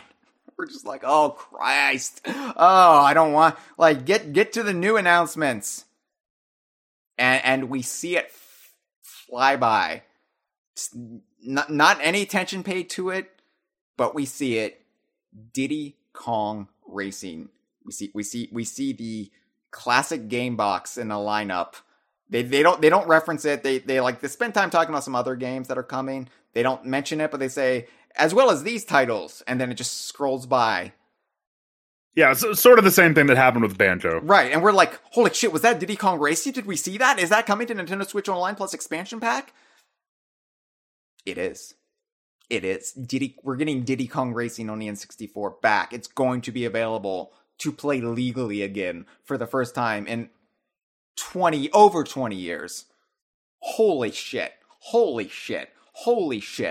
We would be making so much noise that the ghosts at the haunted hotel would be scared of us. I make a quick tweet where I just say Diddy Kong Racing because I have a typo. I'm trying to get it out so quick. I put the N before the G in Kong, so it's Diddy Kong Racing ! That's the tweet, and I tweet it, and I'm like, oh shit, there's a typo. But before I go to delete it, I have like 100 retweets on it, so I can't really touch it, right? So no, honestly, having a typo because you're that excited is just that's just genuine. Yeah, I can. Just Although I guess the fact that you've already said that this is what you'll do here in your Fantasy E3 makes it a little less so. Well, maybe then in reality, I would go to put the typo, but the typo would be spelling it correctly, and then nobody would be the wiser. They're clever. Well, if it ever happens, we'll have to see. We'll have to see how it goes. See, I'm playing 4D chess. So, all right. So, okay, it's not a new Diddy Kong Racing, but hey, we're getting U-Kart Laylee, and we're getting the original Diddy Kong Racing on Nintendo Switch Online Plus expansion pack. That's pretty solid for us Diddy Kong Racing fanatics. And all 52 of us in the ballroom, we're cheering. We're cheering. And then we get a new trailer. And it's Mario driving around in a go-kart. Oh no, it's at Mario Kart 9? Oh, I mean, yeah, maybe, but really? Like, do we need this? Mario Kart 9? Didn't they just add a bunch of new stages, like low detailed stages for Mario Kart Tour in Mario Kart 8 Deluxe? Like, why do we need Mario? Yeah, and I mean, Mario Kart 8 itself is only 8 years old at this point. That's like yesterday from our perspective. That's fine. Right. That's a blink of an eye. Yeah, but the game is not Mario Kart 9. I mean, it is, but they're not calling it that. It's called Mario Kart Team Rally. Taking a concept from Mario Kart Tour and spinning it off into a new console game. The big new gimmick is that it's adding custom team rallies in the game. Now, team rallies in Mario Kart Tour, they happen every couple of months. That's where you have like Bowser versus Donkey Kong or Peach versus Daisy, that kind of thing. Where all the roster is split into two. These characters are driving for this character. These characters are driving for that character. And Mario Kart Team Rally will take that concept, allow you to have your own custom team rallies, and they're reintroducing a mode in the game Or actually, they're introducing a mode based on an old feature in Mario Kart. They're adding Double Dash mode. Double Dash mode. It's not going to be the complete focus of the game, but you can race in Double Dash mode where you can be on a team in the team rally of up to 8 friends versus players around the world or AI. I mean, I don't know if I can, like, imagine Double Dash is a good game, but, like, okay. I guess it could happen. Double Dash, I will defend the concept of Double Dash, even if the execution left me wanting. As somebody who only played as Donkey and Diddy Kong and refused to play as anybody else, driving around in the DK Jumbo, I had a pretty miserable time with Double Dash. But I like the idea of co-op Mario Kart. I love co-op in general as a Donkey Kong Country fan, but especially I love like this notion of 2 characters riding around on the same kart. And then you combine that with Mario Kart Tour's team rally concept, where it's not just potentially a team of 2, it's a team of 2 and a team of 2 and a team of 2 and a team of 2 teaming up against others.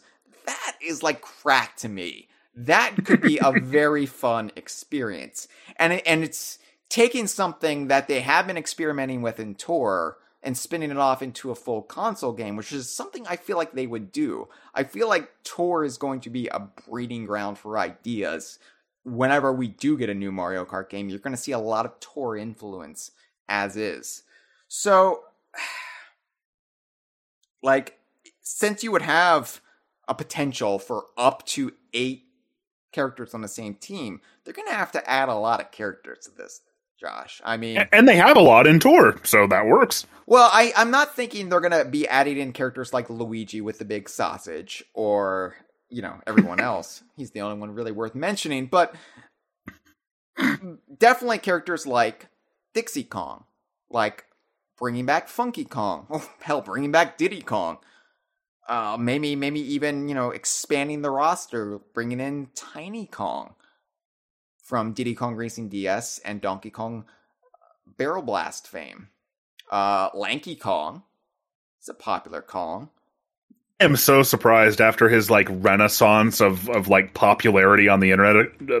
I was going to say a couple years ago, but I think it was more like 6 or 7 years ago at this point. I am so surprised that they didn't bring back Lanky Kong in any way. I think the problem is the renaissance of Lanky Kong happened, like, it coincided with Tropical Freeze's development, and then Donkey Kong entering that transitory purgatory of jumping between development and well, for more on that, listen to the episode Josh and I did last year right before E3 time.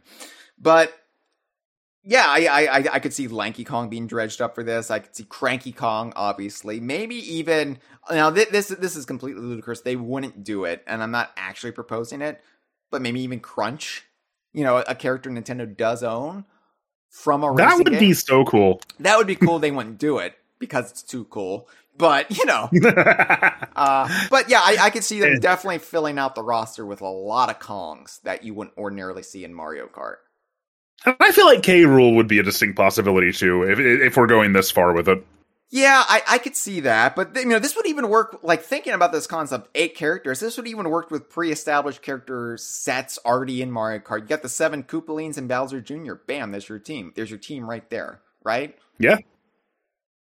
You could have the plumbers and the princesses all together. It might be a team of 8. I haven't done the numbers, like, but you know, it just you could have fun mixing and matching, or you know, all of the babies. Honestly, what would happen in most of these situations is characters on, like, people playing together in co-op would just pick their favorite characters, and there would be no thematic cohesion to it. I'd be the only one trying to keep everybody on the same page. Like, we all have to be Kongs. We all have to be Kongs. And then you all have to be Mushroom Kingdom characters or Koopa characters. And they'd be like, no, I want to play as... I don't fucking know. For Team Baby, the monkey's paw curls, pun intended, and we get Baby Donkey Kong back and have to deal with that again. You know... Whatever, it'd be a small price to pay that, because you know,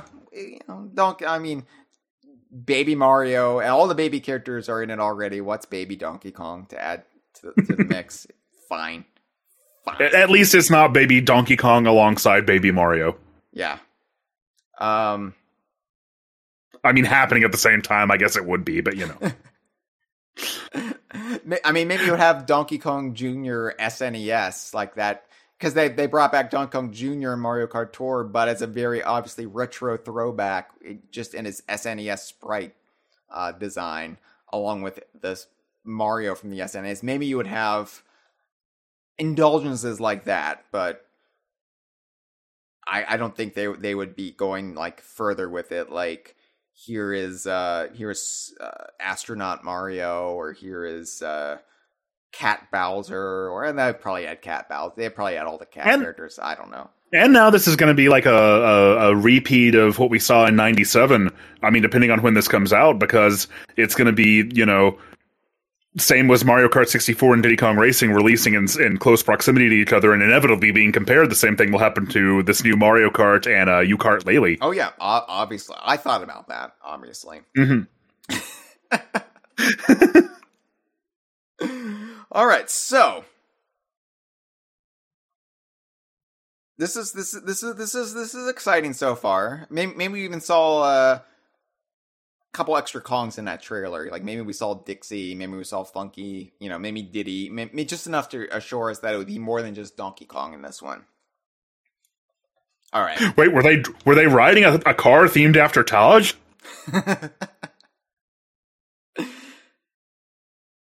And then we get another trailer, obviously, but this one, I haven't even conceived how this would start. I just have the idea. It would start in that very, I like the Tropical Freeze trailer.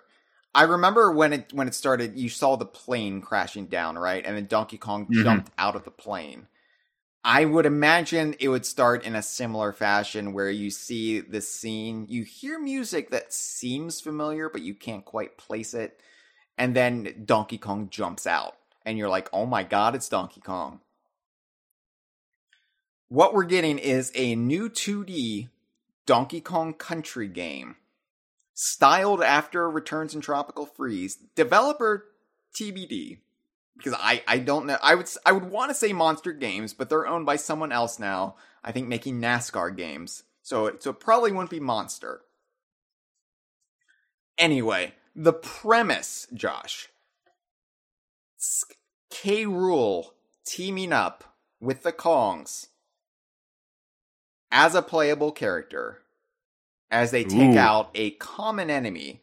Maybe it's the Tiki Tap tribe again. Maybe it's the Snowmans. Probably a new tribe of enemies. And K. Rool is wearing a Kong costume. Much like we theorized back when Tropical Freeze was in the pre-release period, and they were teasing that there was going to be a fourth playable Kong.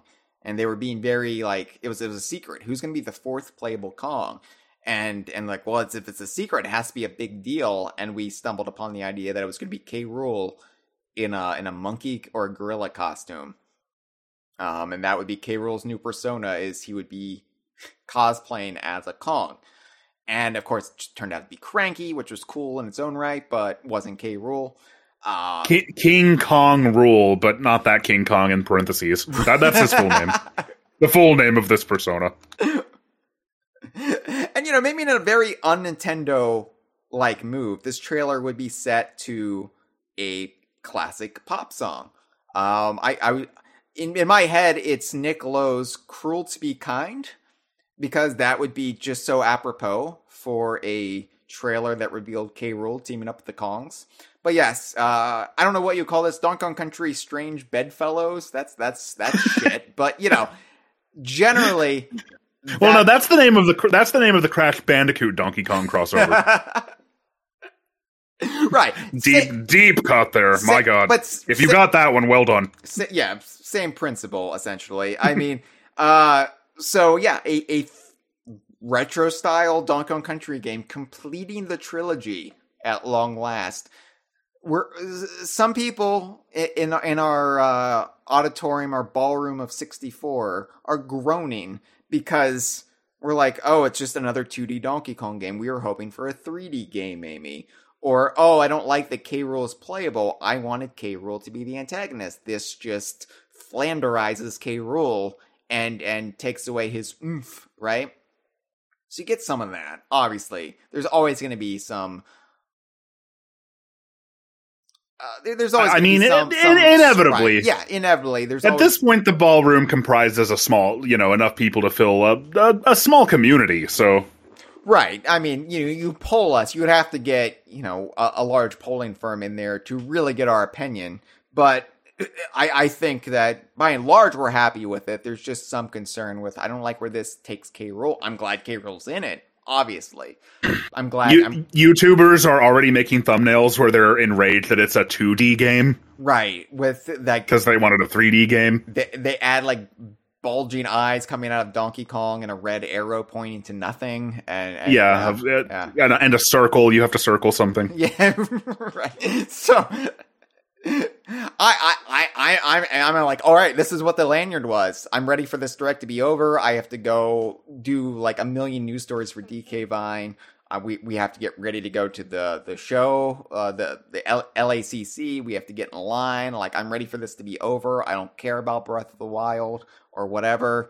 So I'm already getting up. I'm ready to leave. But then immediately following that trailer, oh my God, here it is, Josh. Fake out. It was a fake out. And maybe they're going to say and if you like Donkey Kong, watch this. They'll do. See, I have no idea where this is going, but in my imagination, there's probably some way that one trailer could just sort of flow naturally into the next one. Yeah, and I'm thinking there's a way to do that, and it's a way Nintendo would not do, because they would have to come back up in the white void, and they would be like, wow, that sure was exciting. But you would also have to make it clear, I guess, that these are two separate projects. This isn't still the same trailer. Right, exactly. So there would be that little intermission where they would be making chit chat, and then and if that made you go ape, wait there you go. This. I was also searching for a lame pun of some kind. Right. Did that make you go bananas? Wait till you see this. And so I'm already going up the aisle. I'm leaving the ballroom. I'm like, all right, bye everyone. Have fun watching the rest of it. I've got to go do work. And then I my back is to this. And then when they say, wow, that gave you a case of monkeypox, you'll want to get to the CDC before you see this. And then I turn around and I'm like, what? Is this anything, or is this just a really awkward segue into another game and another Fire Emblem or something? No. Here it is, Josh. The big Donkey Kong game, the one we have been waiting for. Developed by Nintendo EPD. Call it Donkey Kong World, for lack of a better term. I don't care. I don't care what it's called. No, that's a I love the name. Yeah. A full 3D adventure. Multiple playable Kongs. Once again, co-op. Essential co-op. Structured, obviously very different from Donkey Kong 64. Little bit more digestible than Donkey Kong 64. It's not Donkey Kong 64 2. It's not that. But yes, it's Kongs versus Kremlings in a 3D environment.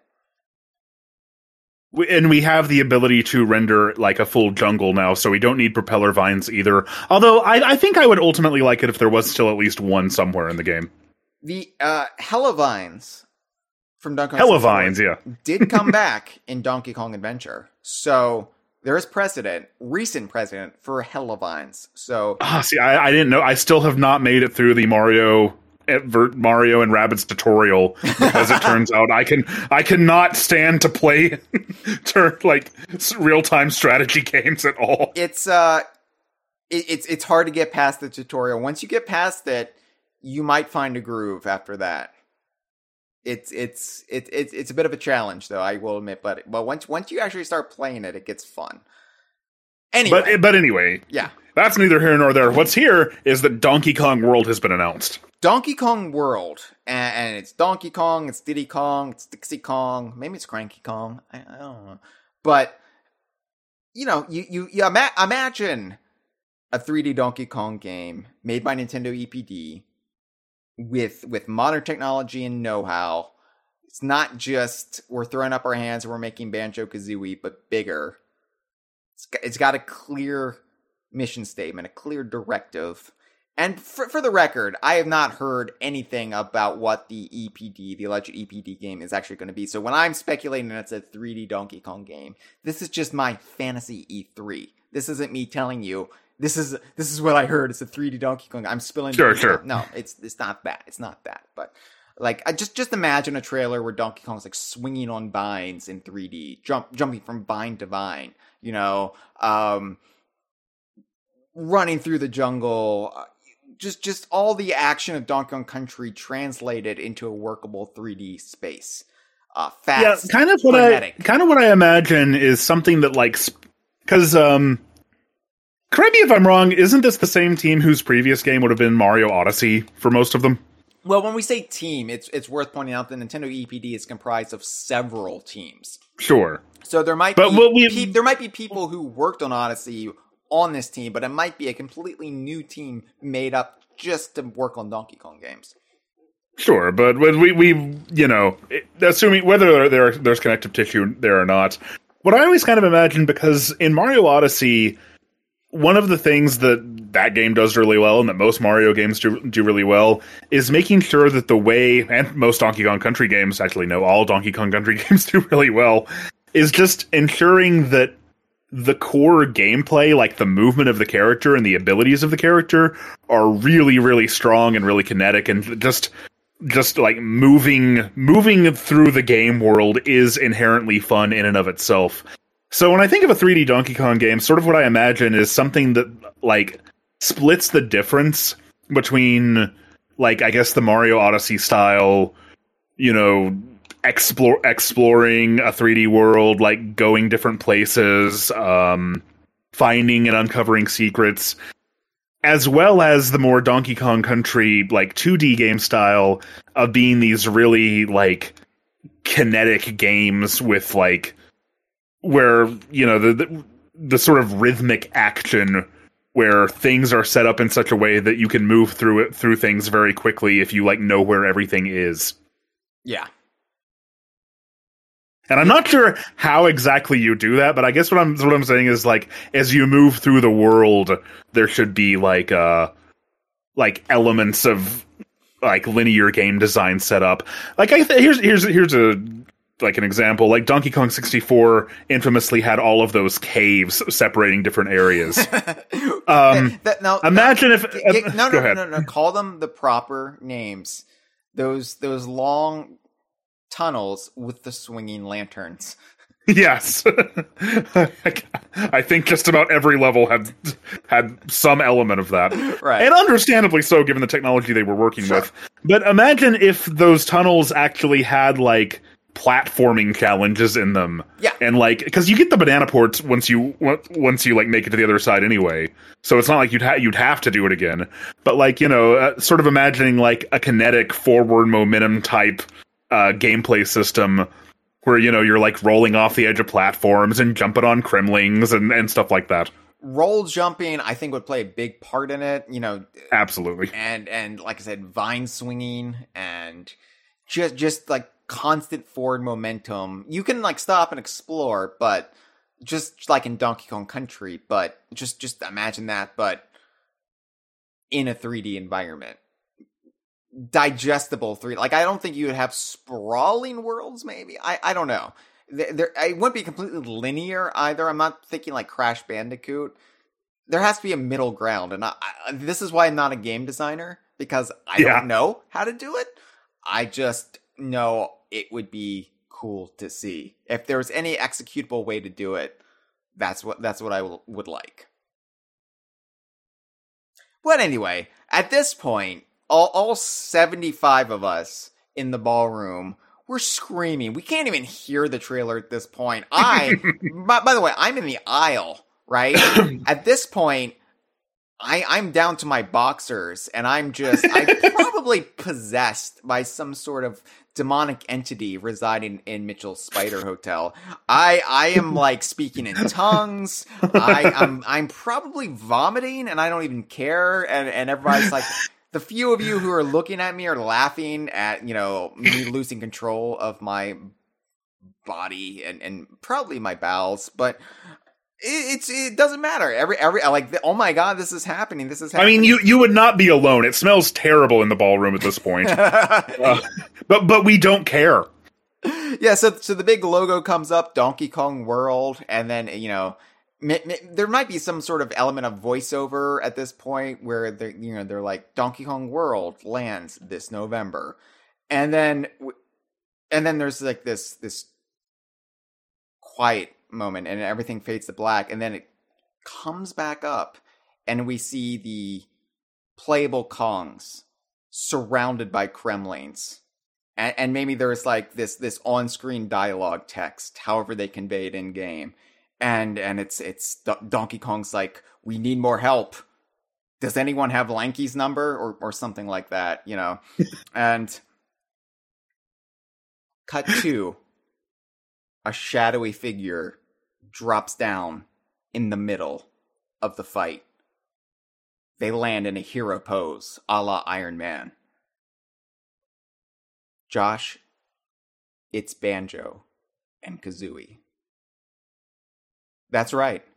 Banjo. Okay, Hyle, the problem here is you are already possessed. You are already vomiting. You are already shitting. You are already, down to your boxers in the aisle, losing your mind. How are you going to survive this? Have you considered that? I'm going to lose my voice.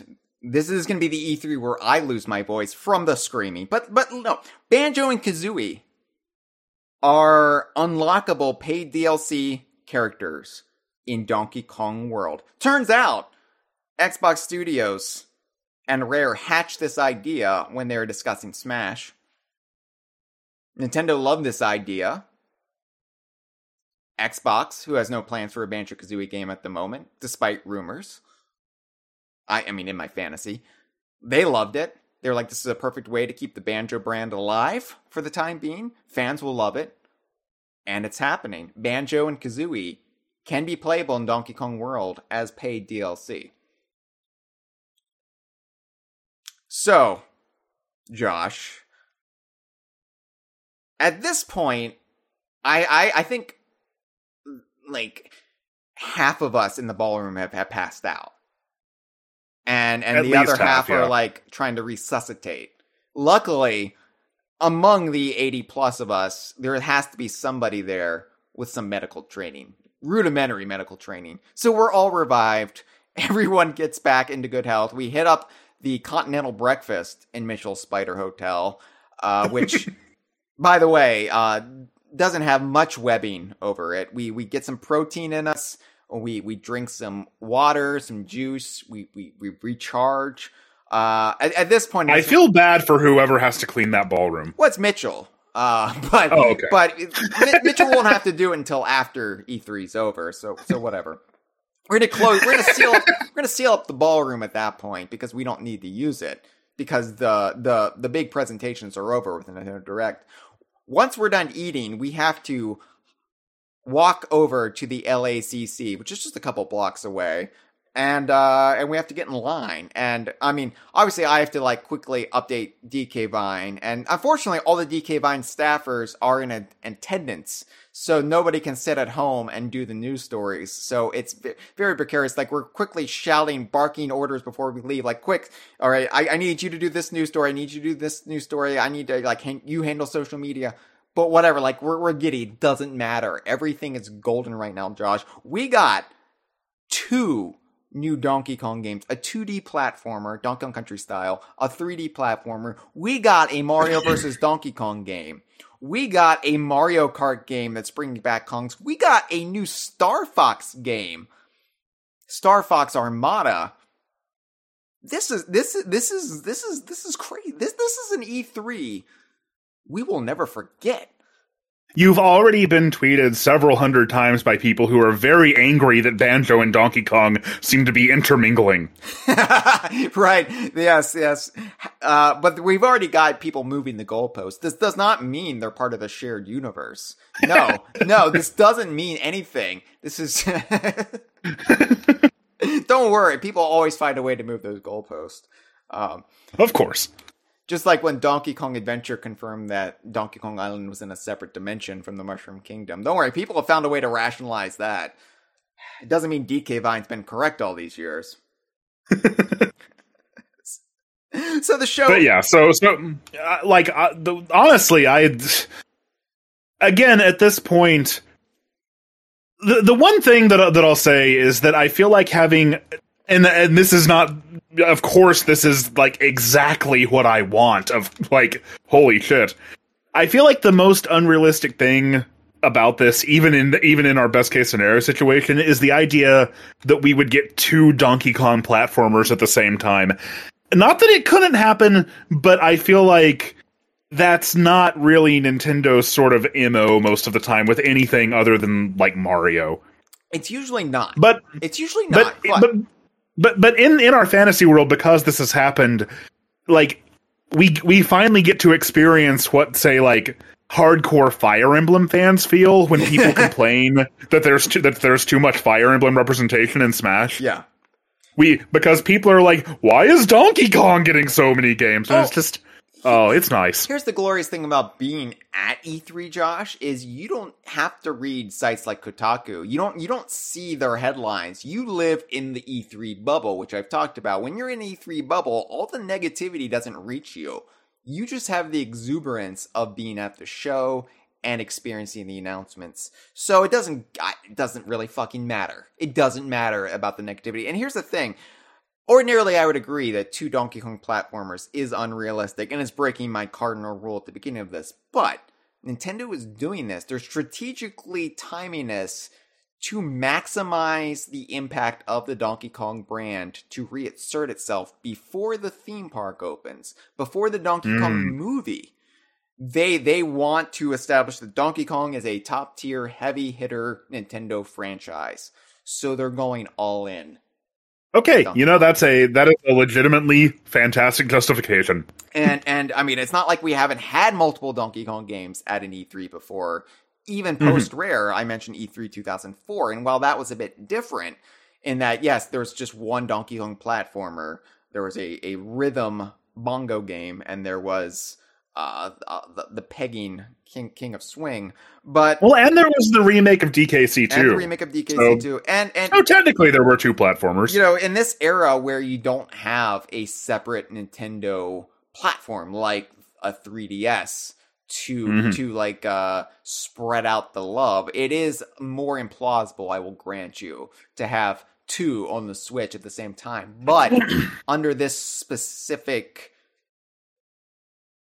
scenario where they do want to reestablish Donkey Kong ASAP, I feel like that's perfectly justifiable for this. So if I can insert my own fantasy booking for a second here. Sure. I think if we're going to do both a 2D and a 3D game, I think that it's more likely, because then what made me think of this was you comparing like how you could get a GBA platformer and a GameCube platformer at the same time, and of course we're not going to get with Nintendo only having one console. That's the way it's going to work now. That being the case, I feel like the 2D platformer needs to, if we're getting a 3D one as well alongside of it, it needs to be a little bit more of a, I don't want to say a budget game, but a little bit of a cheaper development cycle, I guess. So given that, and that this would be a huge, this is one of those things that I often think about. What I'm imagining is a sequel / spiritual successor to the original Donkey Kong Country trilogy that actually plays and even looks more like those games did than the Retro Studios games. Not throwing any shade whatsoever at the Retro Studios games. I love those titles, but I'm imagining like a game not built in a 3D engine, but using like pre-rendered assets in like full HD resolution, like basically just an incredibly beautiful 2D game. Yeah, in a 2D engine, to be clear. It's just hard for me to imagine Nintendo, like, no pun intended, aping the style of Rare's games. I don't like. We talk about Nintendo's MO. Saying it would look. Yeah, I'm not saying it would look just like them, right? But something that would evoke the mood of them, rather than the retro games, because equally in my head, like the Donkey Kong World game is going to like feel and look more like the Retro Studios games do. Sure, maybe a little bit more lush. Like I'm thinking dynamic lighting, and maybe that's because I can't think of 3D Donkey Kong without thinking of swinging lanterns. We're releasing a Nintendo Switch expansion pack, not the one that costs $50 a year. No, a hardware peripheral add-on. Right. They're like, oh, they're announcing the Switch too? No. This is something you just have to insert into the Switch to give it more power. Just for the lanterns. And it sticks out of the cartridge slot. Well, it's funny you brought up a budget Donkey Kong game. Because I was thinking that too. And I was thinking back to E3 2004 and how the news of mobile titles in the DKU reached us in the middle of the show. Just kind of a press release. Just dropped in the middle. So I was thinking, like, we go down to E3, right? It's the show opens. The first day of E3, it's kind of like a half day because you lose a couple hours in the morning when Nintendo has their direct. So it's just kind of the introductory. You're getting your feet wet in E3. And we want to play the playable Donkey Kong games at the Nintendo thing, and you have to get your ticket to go into Nintendo, and it's this whole thing, and you queue up, and it's like an amusement park. There's no intimacy there, but we're excited to do it, and we obviously like. Luckily there's 100 of us, so one of us, somebody has a video camera and records me and some of the others playing the Donkey Kong game, so we got a lot of good footage. Video. Okay, so you said earlier that at E3 you're in the E3 bubble, you're isolated from the outside world. Does nobody have a smartphone in our fantasy land? Because honestly, I can see why that would be a fantasy land. See, the thing is, sometimes you want to have a separate video camera for recording stuff because it just makes editing easier than just relying on your smartphone. So, but sure, at this point, there, like you said, there are at least 100 of us. So sure, somebody has brought a video camera, and we can get multiple angles that way because you can use your smartphone. Ooh, that's true too. Yeah. So anyway, we hop on over to the Microsoft Theater where Xbox is set up, and we stake out Rare, and we excitedly talk about Captain Black Eye's glory, and unfortunately Conquer Getting Medieval is not playable at the show, and Chris Seaver isn't there, but we occasionally see the trailer again in the like display monitors, and we always stop to watch it. We're like, yeah, Conquer, yeah. But in the middle of the day, it's announced quietly in a press release by Nintendo on their website of some upcoming mobile titles they have planned. Including, and we don't get any screenshots, we don't get any real information on this, something labeled DK King of Swing Mobile. Ooh. We don't know if it's Payon. We don't know if it's just a remake of the original King of Swing or if it's a new game. And you know what? I'm not going to explain it here because in this Fantasy E3, we won't have all the answers. All we know is we're getting something called DK King of Swing Mobile. Exciting. Yeah, I mean, maybe DK King of Swing Returns Mobile. I mean, I'm just thinking, it's been a similar length of time now since DK King of Swing as was between DKC Returns and DKC and DKC Returns. So, you know, those 20-year nostalgia cycles work in mysterious ways, but consistent ways. But we don't know anything about that, but it's just, we see it in the middle of the day. Somebody on their smartphone who's not recording, you know, the other 120 of us playing games sees it come up. We have our smartphones, but all the cameras sorted out because of just because of the hauntings at the hotel. Right. We go back to look at our footage, and it's just a little girl drowning, screaming.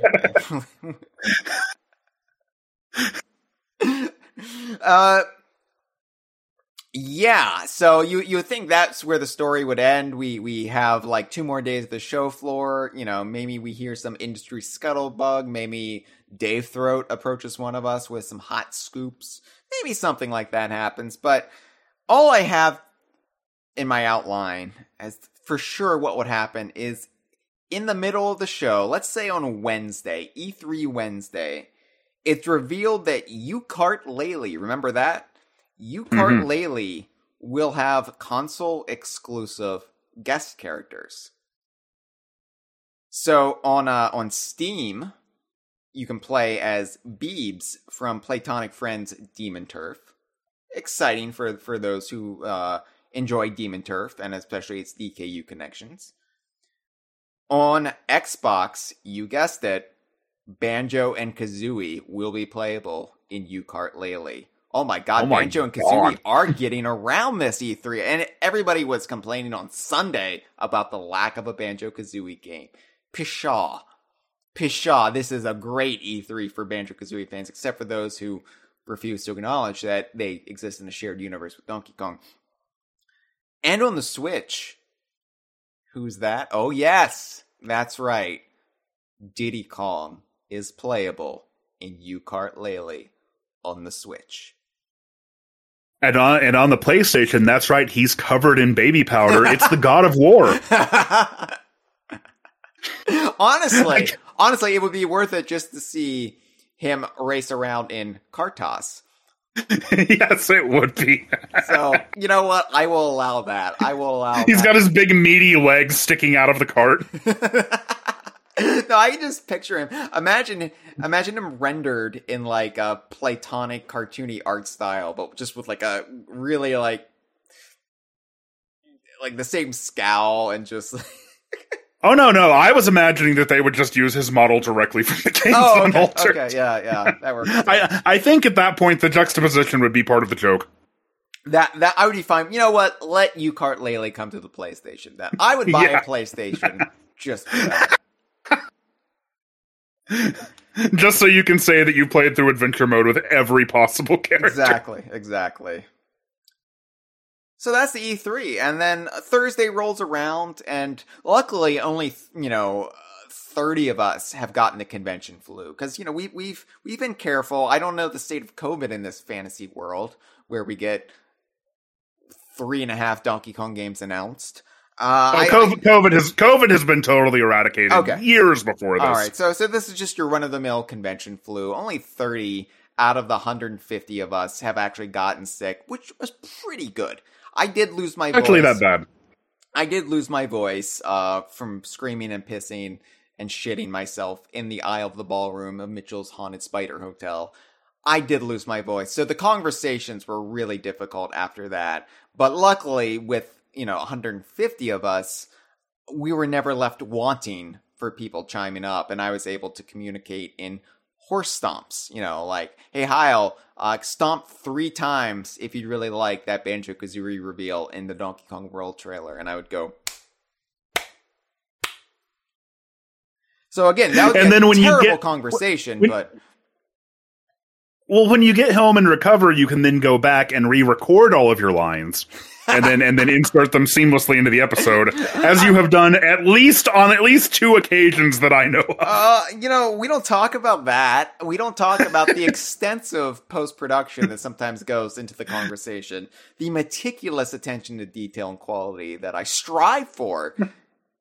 But I mean, look, I totally get that as somebody who makes content as well. It's like, every single thing I do takes bare minimum about 4 times longer than my most generous estimate. Now, hold on. Phoenix Lord in a live stream. But by the way, Phoenix Lord is at E3 with us, as I mentioned. One of the 164 in attendance. And was observing, apparently. Says Mitchell gets a rock climbing wall rematch against Hyle, this time wearing shorts. I don't know why there would be a rock wall at this E3. Because there's no Mario and Sonic at the Olympics game coming out. I mean, that's just silly. Well, we take it as an indication of a hint toward what this mobile pegging game might be about. I guess there's just a nondescript rock wall, and we're like, let's climb it. So yeah, Thursday rolls around. We're all bleary and tired, but we're just over the moon. This has been an E3 for the ages. Yeah, there is somebody raises the topic. Is this better than E3 2001? And immediately everyone knows that yes. Yeah, I think that might be contentious among the Donkey Kong Racing diehards, but I think most of us would agree that this E3 can't be topped. And the Thursday before I leave for the airport, well, as is usually tradition with DK Vine, we make one pass back with Rare at the Microsoft Theater. And I see Craig Duncan, studio head of Rare. He pulls me aside and he says, hey, Hyle, come here. And I apologize because I can't talk. I lost my voice. And he's like, it's fine. It's like, you taking care of yourself? You drinking a lot of water? Because he asked me that. It's really weird. He does check in on me because he knows I work myself too hard at E3. He's like, let me show you something. And he pulls me aside. He pulls out his phone and he pulls up a screen. And he pulls up adoption papers. No. He's going to adopt you. No. It's fine. I'm self-sufficient at my age. I can take care of myself. But he shows me a screenshot of Sea of Thieves, of something they're working on. They're cooking up. That's right, TT is coming to Sea of Thieves. I lied. They didn't announce it because why would they announce something so silly, so frivolous? But Craig Duncan was because he knows how much I want it. And he'd say, I personally fought for it. I fought for it. Honestly, this goes... He's out of the studio and he fought. That makes sense. I can see him saying that. I mean, he's like, this goes against my every instinct for the game. Personally, it's just counter to the type of game and the type of image I want Rare to cultivate in 2022. But you know what? You're worth it. You were worth it. And you know what? I'm going to put TT in Sea of Thieves just for you. So he's like, just don't tell anyone. It's secret. It's secret. We're not going to be revealing this for some time. The show is loaded as is, but sure. Just imagine the headlines that would come out if they had revealed it. Yeah, Kotaku would be eating some shit there, where they were like, guess we were wrong. This was a great E3. Donkey Kong be damned. We're getting TT in Sea of Thieves. No, but that would be the headline. Yeah. Yeah, Craig Duncan just wanted me to have a nice flight home. And honestly, at that point, I wouldn't even need a plane. I would just be carried by the winds of my own exuberance. And I would be able to fly across the continent back to the East Coast. So, Josh, how do we get to this reality? Now that we've established what it is, we've dreamed it, but how do we do it? I think dreaming is 9/10 of getting there. I think you just have to will it into existence. And now that it's out there... That's what this book called The Secret told me. Yeah, no, and it sold how many copies? And must be doing something, right? For real. They dreamed that they would sell millions and millions of copies of the book, and they did it. So you're going to tell me it's wrong? No. I mean, it worked for Ryback. I don't even know what that means. I know the reference. I don't know what it means. It'll make sense to somebody. It would not be interesting to explain it. Wasn't he released like a long time ago? It worked for Ryback for a while.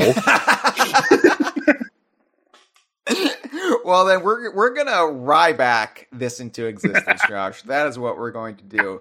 And I don't know how to end this and then just like drop everyone back into the cold, depressing reality that is reality. So all I'll say is, yeah, maybe we aren't getting U-Kart lately with all the console exclusive characters. Maybe we aren't getting DK King of Swing mobile. Maybe we aren't getting Donkey Kong World, at least not yet. Probably not with Banjo-Kazooie. We're not going to get Donkey Kong Country Key Party or whatever the hell I called it. We're not going to get Mario Kart Team Rally. We're not going to get Diddy Kong Racing on Nintendo Switch Online Plus expansion pack. Star Fox Armada is but a pipe dream. Mario vs. Donkey Kong, Mushroom Kingdom beat Donkey Kong Island. That's rubbish. That's never happening. Conquer, getting medieval. No. Lost to time. Sea of Thieves, Captain Black Eye's Glory. Maybe one day. That I could see. It's not happening this year, for sure. I don't know. Tukalele, probably happening. I don't know when they're going to announce it. Not this summer, probably. Probably past that point. But Killer Instinct 2013 may be DKU. This has been a File 2 production. Que rico.